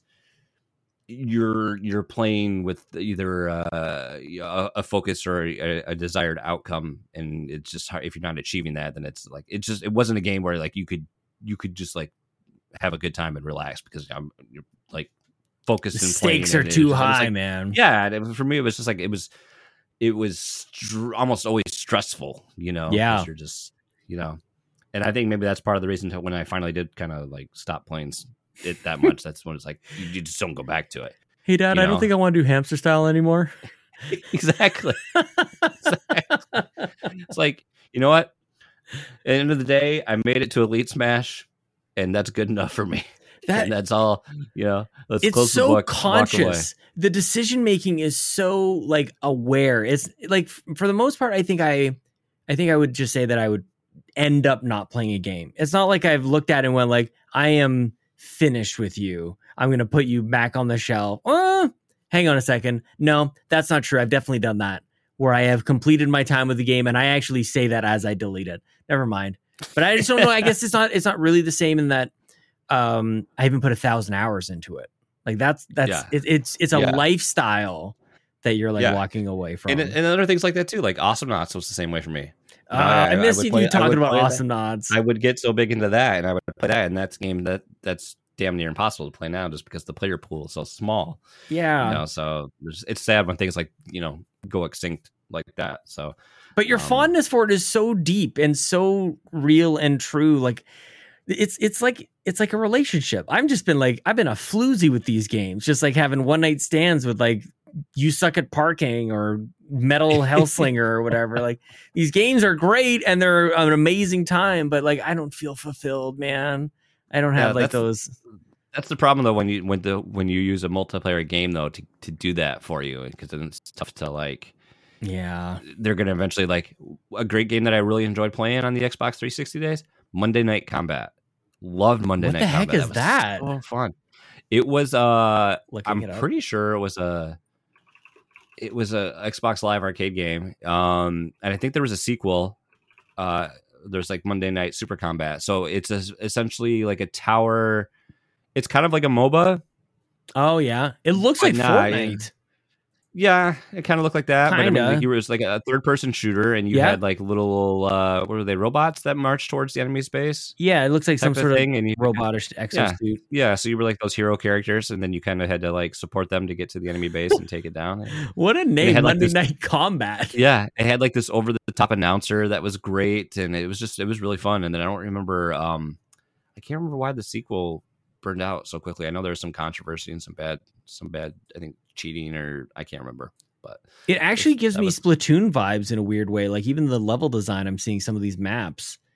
So weird. Why are we talking about this again? You played this a lot? Back on the Xbox, back in the 360 days. We were talking about just like games to like sink time into, enjoy. And like Jace is there with Destiny, and I just want to do it, but I just don't. I guess so. I guess I don't really want to do it. That's the whole thing. I've been talking about this for years. But you're also like you enjoy, this. I think this I could just quit this. I could just like not do this. Yeah, you quit that. But I think you also enjoy that discovery of those new things and getting that first taste of something new that's interesting. And it's the early achievements that ruined everything for me. It's those like first those 500 points I can get in 2.5 hours.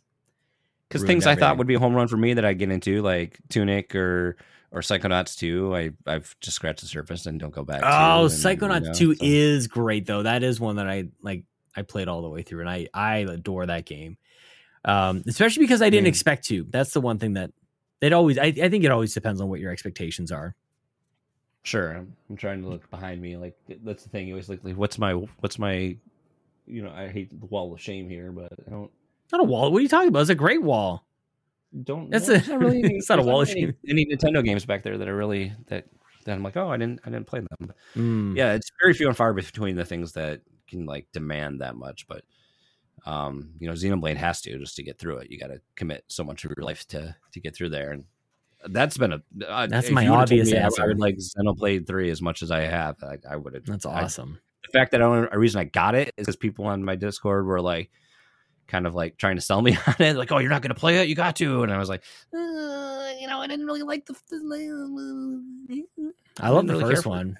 You didn't like the. I didn't care for 2. Didn't really care. Yeah, for 2. I never played 2. I skipped right to 3. And then the first one's good. I enjoyed it, but then also it's flawed as a product of its time. So then that was the selling point for me. Is everyone was like, this is like the definitive version of what Monolith Soft has done in terms of games. And I was like, okay. So you're telling me it's everything they've learned from making Xenoblade in a better version of Xenoblade? Okay, I'm in. It's just like the prequel Star Wars movies. It's all the things that George Lucas wanted to do originally, but technology allowed him to do. So those are the better movies, according to some.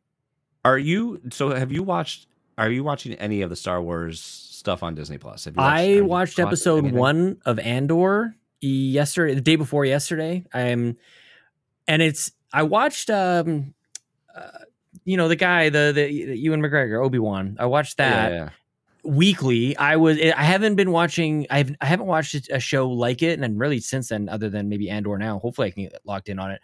Every Wednesday would drop, so every Wednesday I was at the gym on a stationary bike, and I would just like ride it until the episode was over. And that was a great routine, and I loved it. So I'm hoping to get there with Andor. I think there's at least 3 episodes out right now. There's a 3-episode release, and Andor's an interesting thing because like I just watched the first episode. When I was homesick on Friday, I was like, well, watching Rogue One, and I rewatched Rogue One again, and it's not even fair. Wait, do you not like it?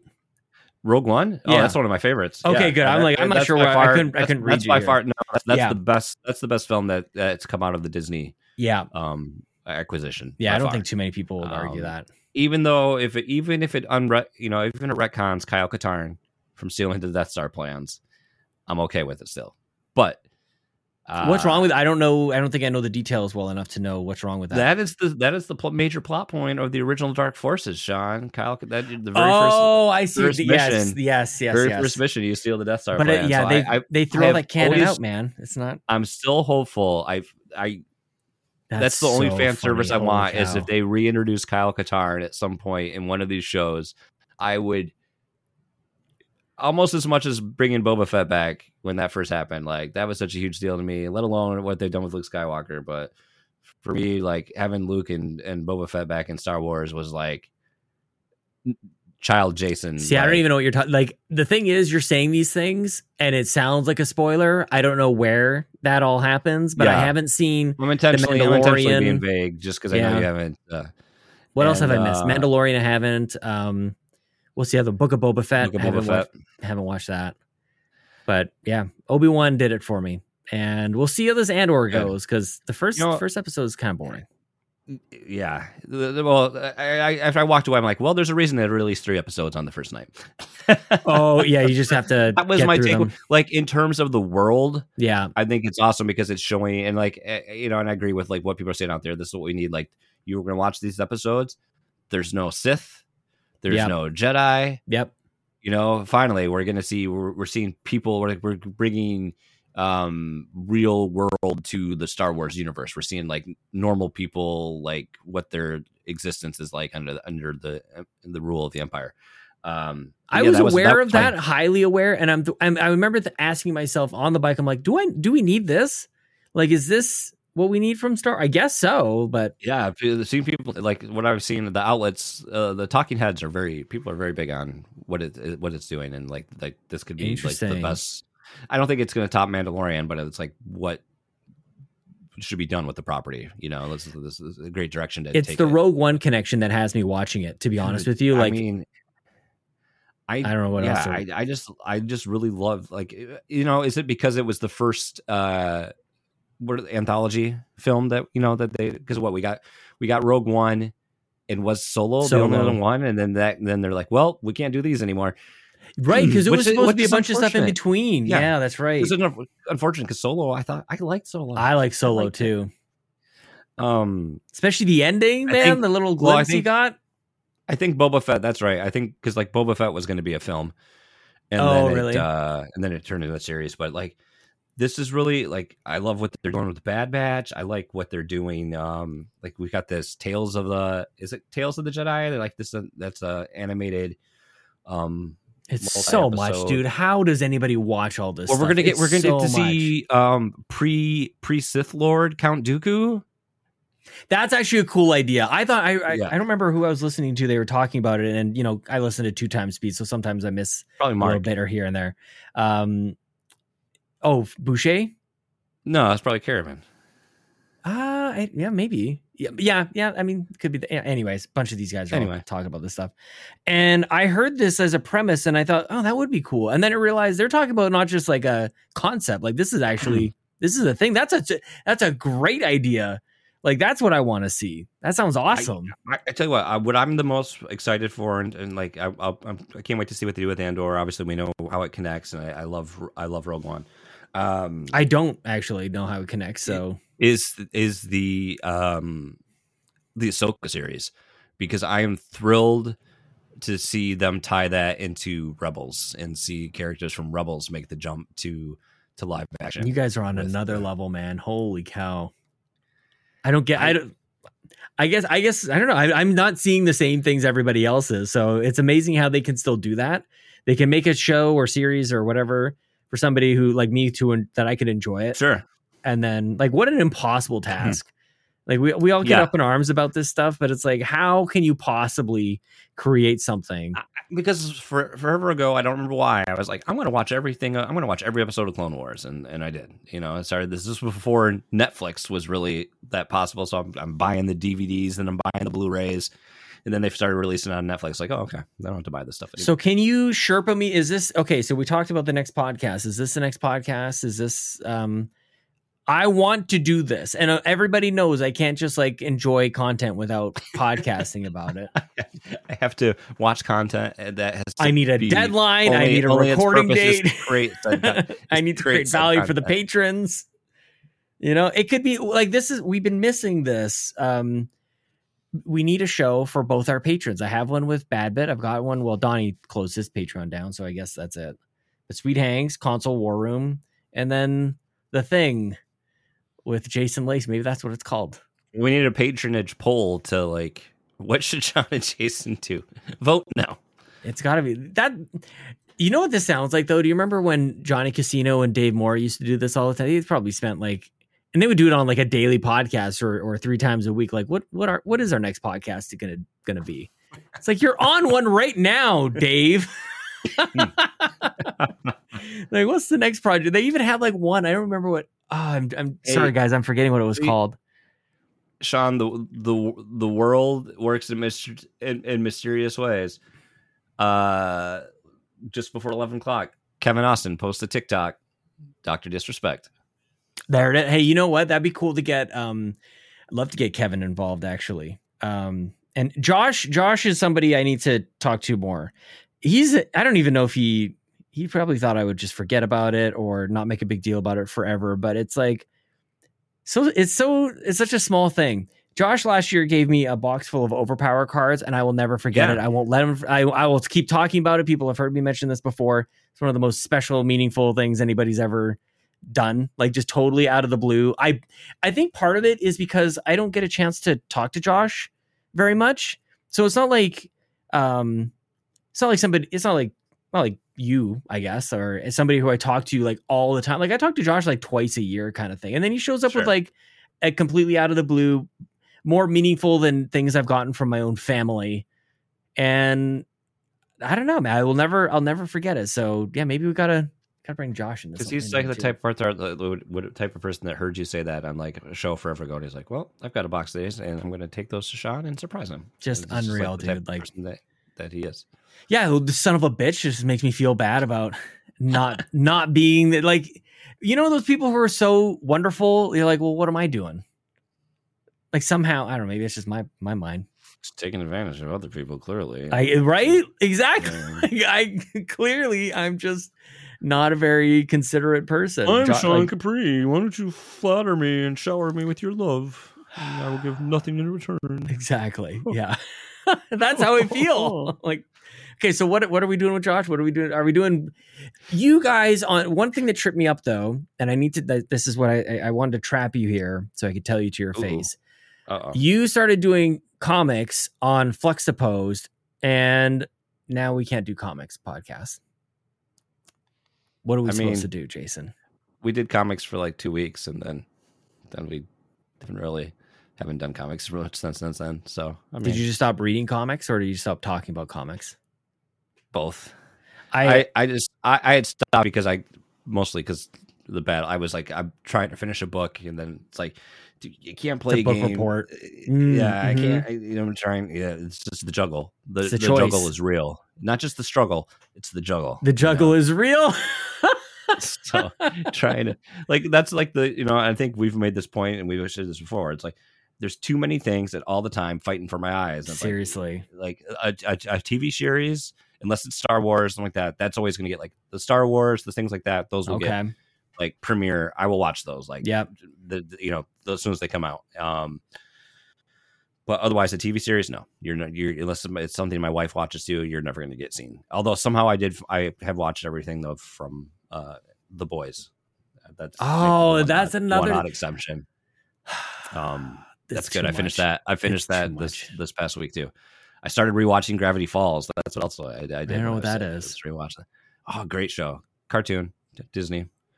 Your kids will enjoy it probably in about 4 more years. Okay, not quite age appropriate for them yet, but like it's only 2 seasons. Probably it's so good. Just look at trailer up after this. You got it. Okay. Got to. Okay. It's a great little. It's a show about the creator and his twin sister used to spend like summers with family members and like the Pacific Northwest. So it's like that's what inspired it. It's a tale of 2 siblings, like 2 12-year-old twin siblings that go spend a summer with their great uncle, and he runs like this tourist trap called the what is it called, the Mystery Shack, but it's like it's also it's part tourist trap, part scam artist, and like in this town of Gravity Falls, all these weird paranormal strange activities happen, and it ended like it was like it everyone was like, what, it's over? Yeah. And then like done series finale. Done. Yeah 2 seasons. Like he always had a point A and point B for it to end at, and it just felt so it really tells the tale of just that one summer, and it's not a one summer that manages to last 12 seasons of a show. It's those two seasons, and it's witty, it's funny. I respect that.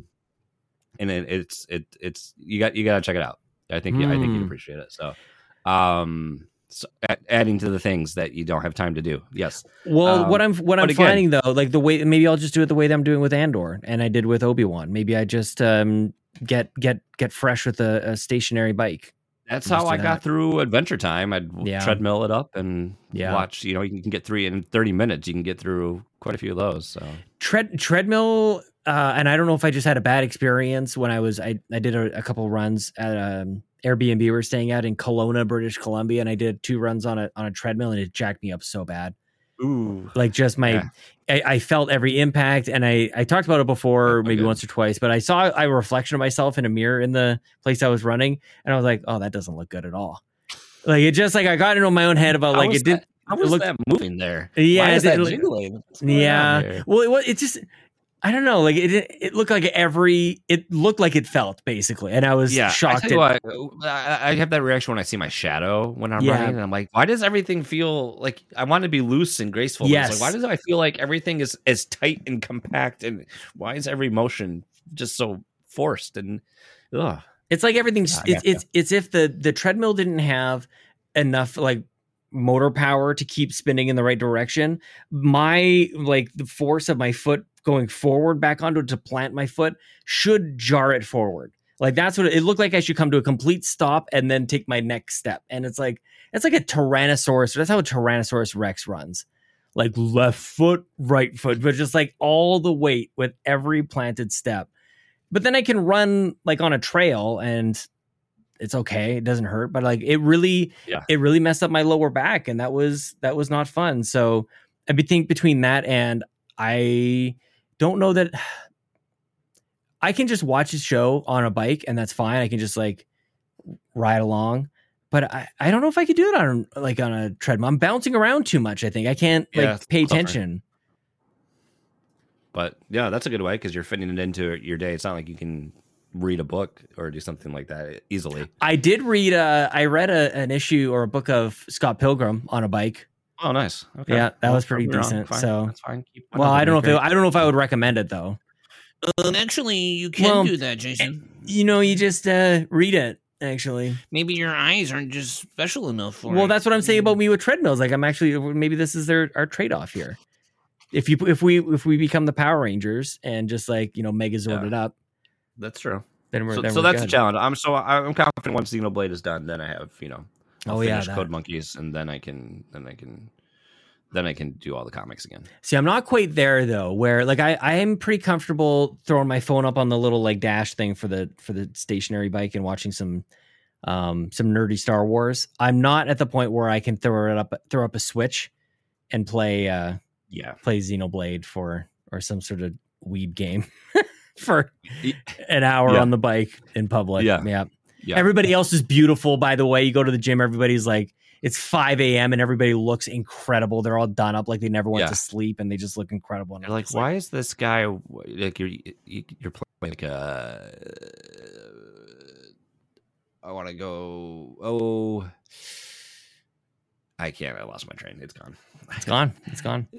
It's not like you can't play a waifu. You can't play a waifu simulator on the treadmill or probably not on the bike where it's easily accessible for other eyes.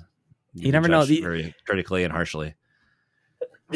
Excuse me. You can't assume anything though, because I went and got my hair cut, and the girl cutting my hair, I would have never thought in a million years anything like this. She's like, "Oh, I'm listening to like this D&D podcast." I'm like, no way. Like, just an absolute total dork. You just never know.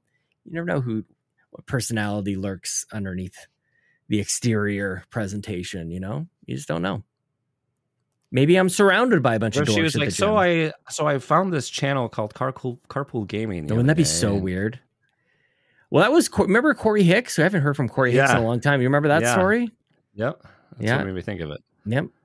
Live in the movie theater. I know it's getting late here, but I wanted to ask you about your recent achievement. I want to at least congratulate you and mention this. I wish I had something else that like would make you think one way thing and I'll go a different way, but Fluxipose 400. Oh, that's kind of a big deal.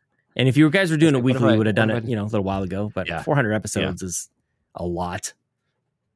And you guys kept going. That would have been a reasonable time for you to, It almost was. I mean, you know him better than anyone. I was like, do we just stop? We're like 400. We could just say that here we are. I kind of expected. I'm not going to lie. That's part of why I want to bring it up. Yep.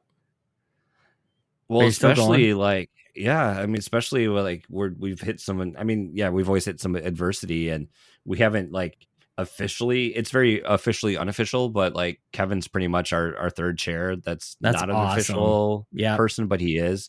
And like with Lucas now with his work schedule, like especially like in the past month, our schedules it's been crazy trying to get things lined up, and then with me with work, and then getting sick, and then like Kevin had like a water leak directly above his computer, and just like all these things, the stuff about life and how we have delayed stuff. So I think he makes that comment. Kevin's like, I've been on more episodes of Fluxipose post 400 than either of you.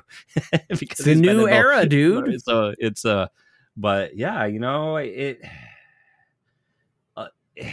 I hate always coming on here and like doing the should we not what are we doing, or you know what you're doing here. I'm going to tell you what's going to happen. You just discovered the new secret for Fluxipose, and it's born out of the struggle that you guys have been chatting about for at least 200 episodes or so, and it's exactly what's happening at Carpool Gaming. It can't just be two people. You need more people. I mean, it's you tough, need to go outside of Grand Rapids, Michigan. And just be okay with it. Yeah. Well, I think at the end of the day, like at some point too, you have to like, who gives an F anymore, and just like, whatever, this is what we're doing. And like, if it's, I mean, at some point you want to make sure the product is still good, but at some point too, you're like, you have to be okay with who you are and knowing this is what we are, and then we're not gonna be the next Carpool Gaming. That's not what we're trying to do, and that's not who we're setting out to be. And it's like we're drafting up our acquisition papers, Jason. Like many have tried. Ask Donatello. Many have tried to purchase the Fluxipose. Many few have succeeded. I'm actually shocked that didn't happen. That would have been really interesting to see Fluxipose become part of. It would have fit right into that mix, actually. I tell you what would it, if I would easily have made me join up with anything forever ago if we didn't have the website. If we didn't have the website and I didn't have an email address tied to the web domain. 100%. Yeah, that's like the one thing that keeps it going, because it's like I like having Jason at Fluxipose. I like having that as a thing that I can send email from and receive email. And otherwise, but like in terms of like web content, I'm sure there's some sort of forwarding you could have taken care of, man. Like that would probably would have been fine. It would be so interesting though, because it would really, and I don't know if it makes any sense. Sometimes I realize this. I was talking to Donnie for about 3.5 hours on Saturday about like football teams, and him and I just like look at NFL teams completely different. We see the exact same logo, and we see it represents totally different things to us. And I think that's interesting. But the reason I bring that up is I think about Fluxipose within the context of like PSVG. I feel like that would be this show within Carpool Gaming, right? Like it's gaming adjacent or whatever you want to kind of call it. Like it's far different enough. Like it's everything conversational. Much, it's not the news, you know, at least not now. Everything else there is very much focused on a genre specific. Totally. Well, my only counterpoint to that I would think is that I always thought it was what Kevin and Lucas were doing with Prime. It was a little too similar towards the end, like where they were a little more conversational and having more freedom to talk about whatever there. Yeah. They very much occupied the same sphere. Well, and that's the thing. I think Lucas brought Flexipose to that show. Yeah. So maybe they would have just become, you know, they would have amalgamized. Blah, blah, blah, man. Well, yeah, so, you got to have more. This is basically just me saying I'm your fourth.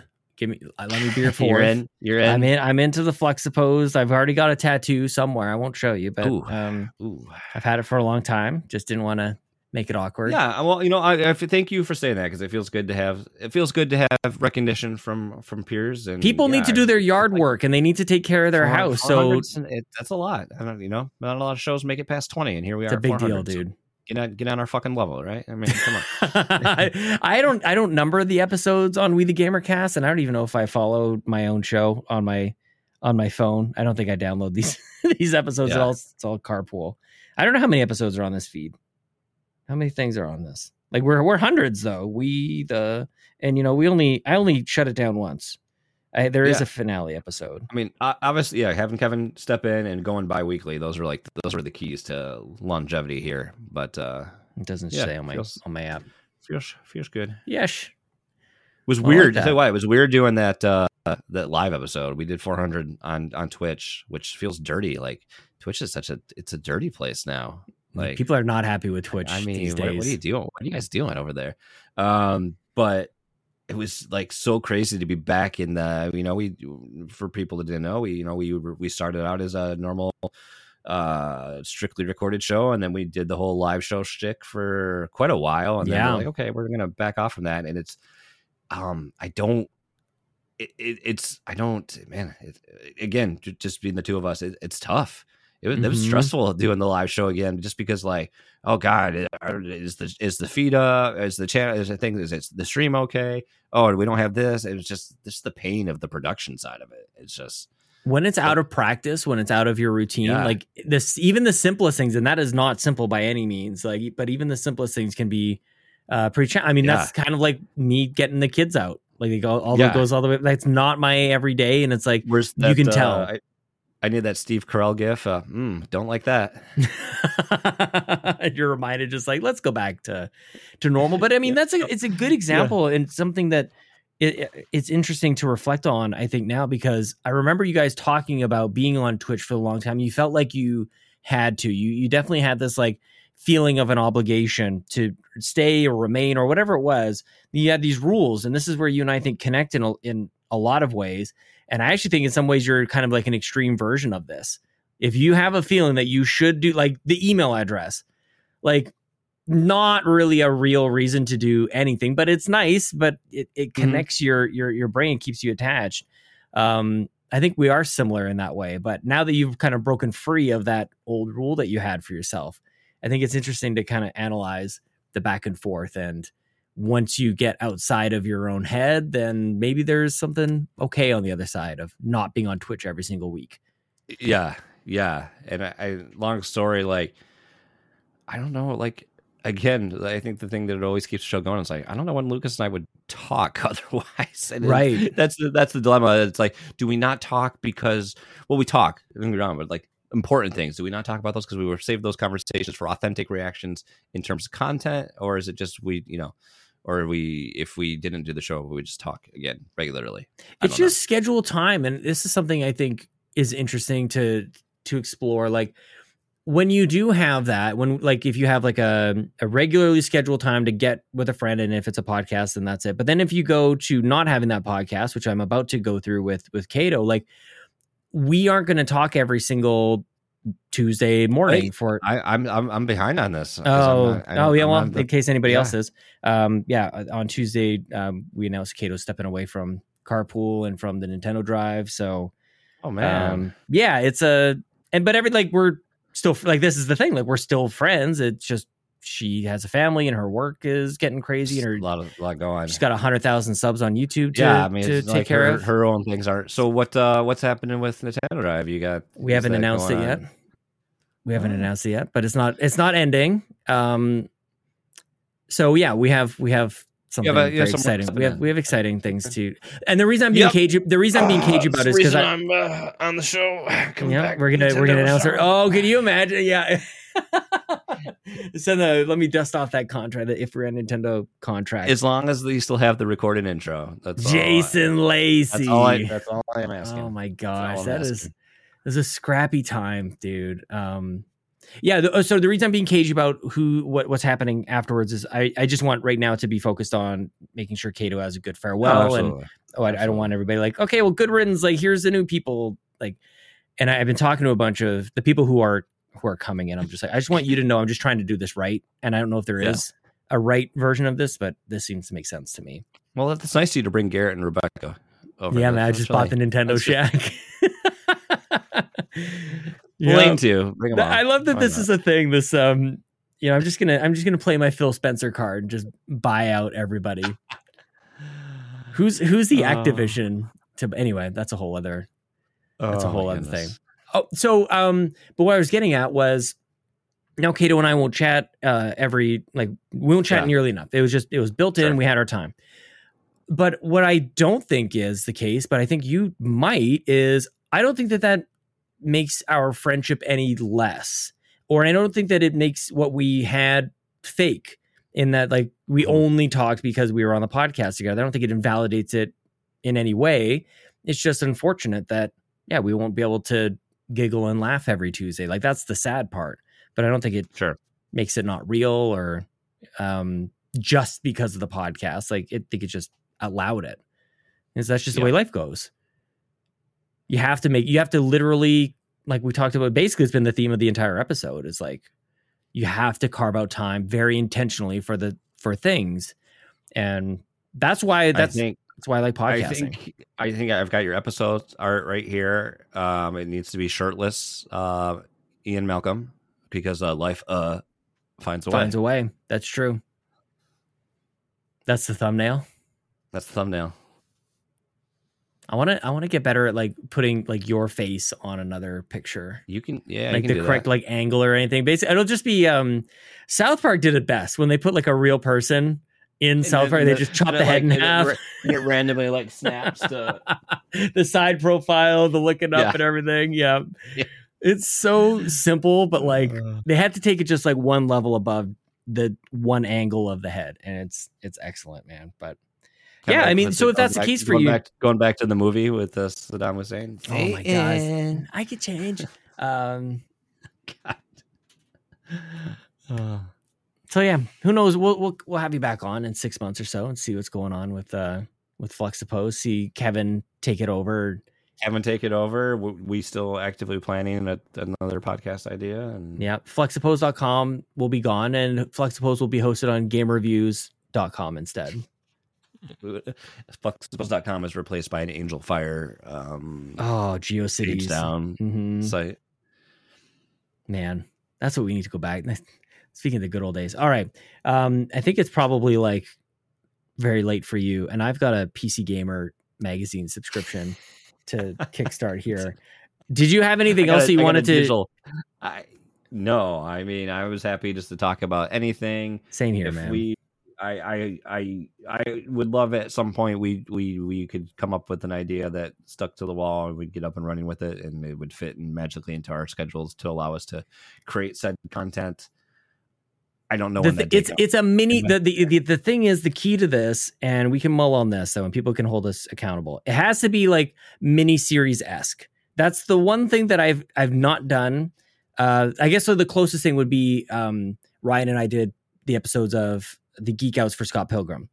That's about as close, but I think that like we can do it even more, like 2 episodes maybe of like this. It has to be like focused on a specific point, and then it goes away for a bit, and then it comes back. And there can't be like, I think the thing that we struggle with is committing to even if it's only monthly, like even that, it's like I think we have to do more burst fire. and then reload and then come back for another quick burst fire. So whatever that's going to be. So that's my sex life. That's what we're talking about here. Yes, that's what it's going to be called. Got it. Sex Life, exclusive to patreon.com/carpoolgaming. Dude, we're gonna get all the subs now, baby. And everyone's gonna get in. Fuck suppose. What you gotta get in at that $69 level if you want this episode. Oh my gosh. Twitter.com/ are you Hey Flexy? Are you Flex Suppose? What is your Twitter.com? Hey Flexy. Hey Flexy. Hey Flexy. Hey Flexy. Damn. It's a weird thing that happens when you pop up Twitter, and oddly enough, it's very actually, this is actually really weird. Last week, Ryan Craig was my guest on the show. I fired up Twitter to see what your Twitter thing was. First thing that pops up, Ryan Craig getting ready for a sleep study. Kind of weird. That math is everywhere. Apparently. Is Donnie taking more pictures of the... Okay, anyway. Hey, Flexabe. Flexipose is the podcast. Go to the website, flexipose.com. So Jason can... What was it on? Squarespace? Where do you guys host it on? It's on Squarespace. Yeah, so you can keep building it beautiful. Thanks for chatting with me tonight, man. I can't wait to launch a podcast with you sometime. Thanks for having me, friend.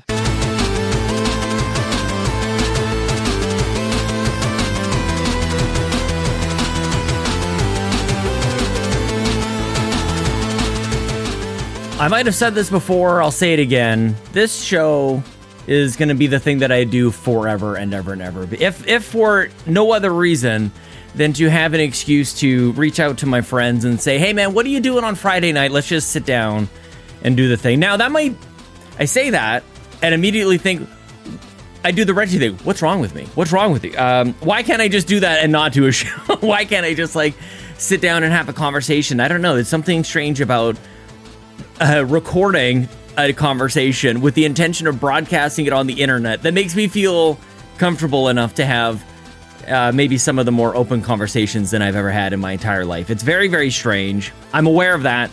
I don't plan on doing anything about it. That's the other thing I want to do from now on. I want to do that more often. I feel like very often I identify something I might be doing wrong or something I just acknowledging something and I go I should probably do something about it. That's just how my brain works. This is one of those things. I'm not going to do a damn thing about it, man. I don't need to fix this. This is working. This is okay. All right. It's fine. It's just part of who I am. By the way, this is probably something all of us do as we get older. We just age. We're like, you know what? This is just the way I'm just going to be like this. I enjoy sitting on my porch and yelling at those kids to get off my lawn. You know what I'm saying? Jason Lacey is on Twitter. Hey, Flexa. Flex the Pose is a wonderful podcast, and huge congratulations again. 400 episodes that's enormous. It's absolutely huge. So congratulations, Jason. Thanks for the chat, man. We went the distance. I can't wait to have you back on. Freaking Jason Lacey. It's the best, man. That beard, though, by the way. And Jason, you're looking great. Holy crap. Can I just say, leave a comment down below in the YouTube. Jason's looking very good, man. You can follow me on Twitter at Sean Capri. Follow Carpool Gaming for everything else. We've got 14 different podcasts going on. People seem to like it. The Discord is it's popping. Join in. You're welcome. Not you're welcome as in you should have said thank you. You are welcome to join. Did you even think that I meant to you're welcome? Did I have to clarify? Oh my goodness gracious. This show brings me life. I'm glad you guys have been here. And by the way, every single episode we end with a clip of my good friend Bobby Pauls, the late great Nintendo guru. This clip is brought to you by Josh Stapleton, continues to crush it. It's a great clip, a great conversation from a show called Cup of Joe and Nintendo that Bobby and I did after If We Ran Nintendo. And this is where Bobby admits that Ori is a great game. He clarifies some comments there. I miss you so much, Bobby. Enjoy this clip. Yeah, hi. How are you? I'm good, man. I'm good. Good to see you. We got another direct this week. I guess we should probably take the good before the bad, but we should, yeah. Got another Okay. Yeah. Man, okay, so we had a conversation a while ago, and you and a few other people really didn't like my stance on Ori, because I was on record. You don't like this game. I was saying that Ori is probably one of the worst platformers I've ever played. It's a wrong opinion, but you're entitled to it. No, it's the right opinion because it's not a platformer. It is a Metroidvania, and that's the problem. And I think when people get it through their heads that this is not a Mario, this is not a Rayman's Legends, you will like the game. It's a Metroidvania game. And when I took that aspect of what it was, I love this game now. What? Yes, I started playing. When did you play it? I started playing Ori and the Blind Forest about 2 weeks ago. Yeah. Didn't really say anything because I wanted to kind of go. I bought the game. You're so sneaky. That's amazing. I bought the game and I started playing it, and holy cow, dude! Yes. But that's the problem. I think people label it as a platformer, and I don't. I think that's such a disservice to this game. Sure. Okay. Once you realize that, like, hey, you get these upgrades, and now it can get you into other parts of the area. It totally goes to what I love. I loved Metroid growing up. Right. And right. This is absolute Metroid type game, man. Yeah. I love it. I really do love it. Interesting. Yeah. I didn't realize that that's what you were getting hung up on, like, at all. Like, I thought that the Metroidvania part was, like, obvious. No, I'm glad that we're kind of highlighting. No, because what happened was I kept, like, going through these things. I'm like, this is so weird. This like, what am I doing here? Wall climb. I can't, like, double jump or anything. Like, exactly. That's what I was thinking. I'm like, I'm locked off to these areas. I can't get up there. And then what happened was, I thought about it, and what dawned on me was when Moon Studios hired the guy that was working on another Metroid remake. He was doing a fan project of Metroid 2, and Nintendo shut it down and all that stuff. I remembered them hiring him. I'm like, why would Moon Studios hire a guy that's a Metroid guy to do a Mario game? Yeah. And then I was like, wait a minute. And then I went back and looked, and I was like, oh my God, I was playing this game absolutely wrong.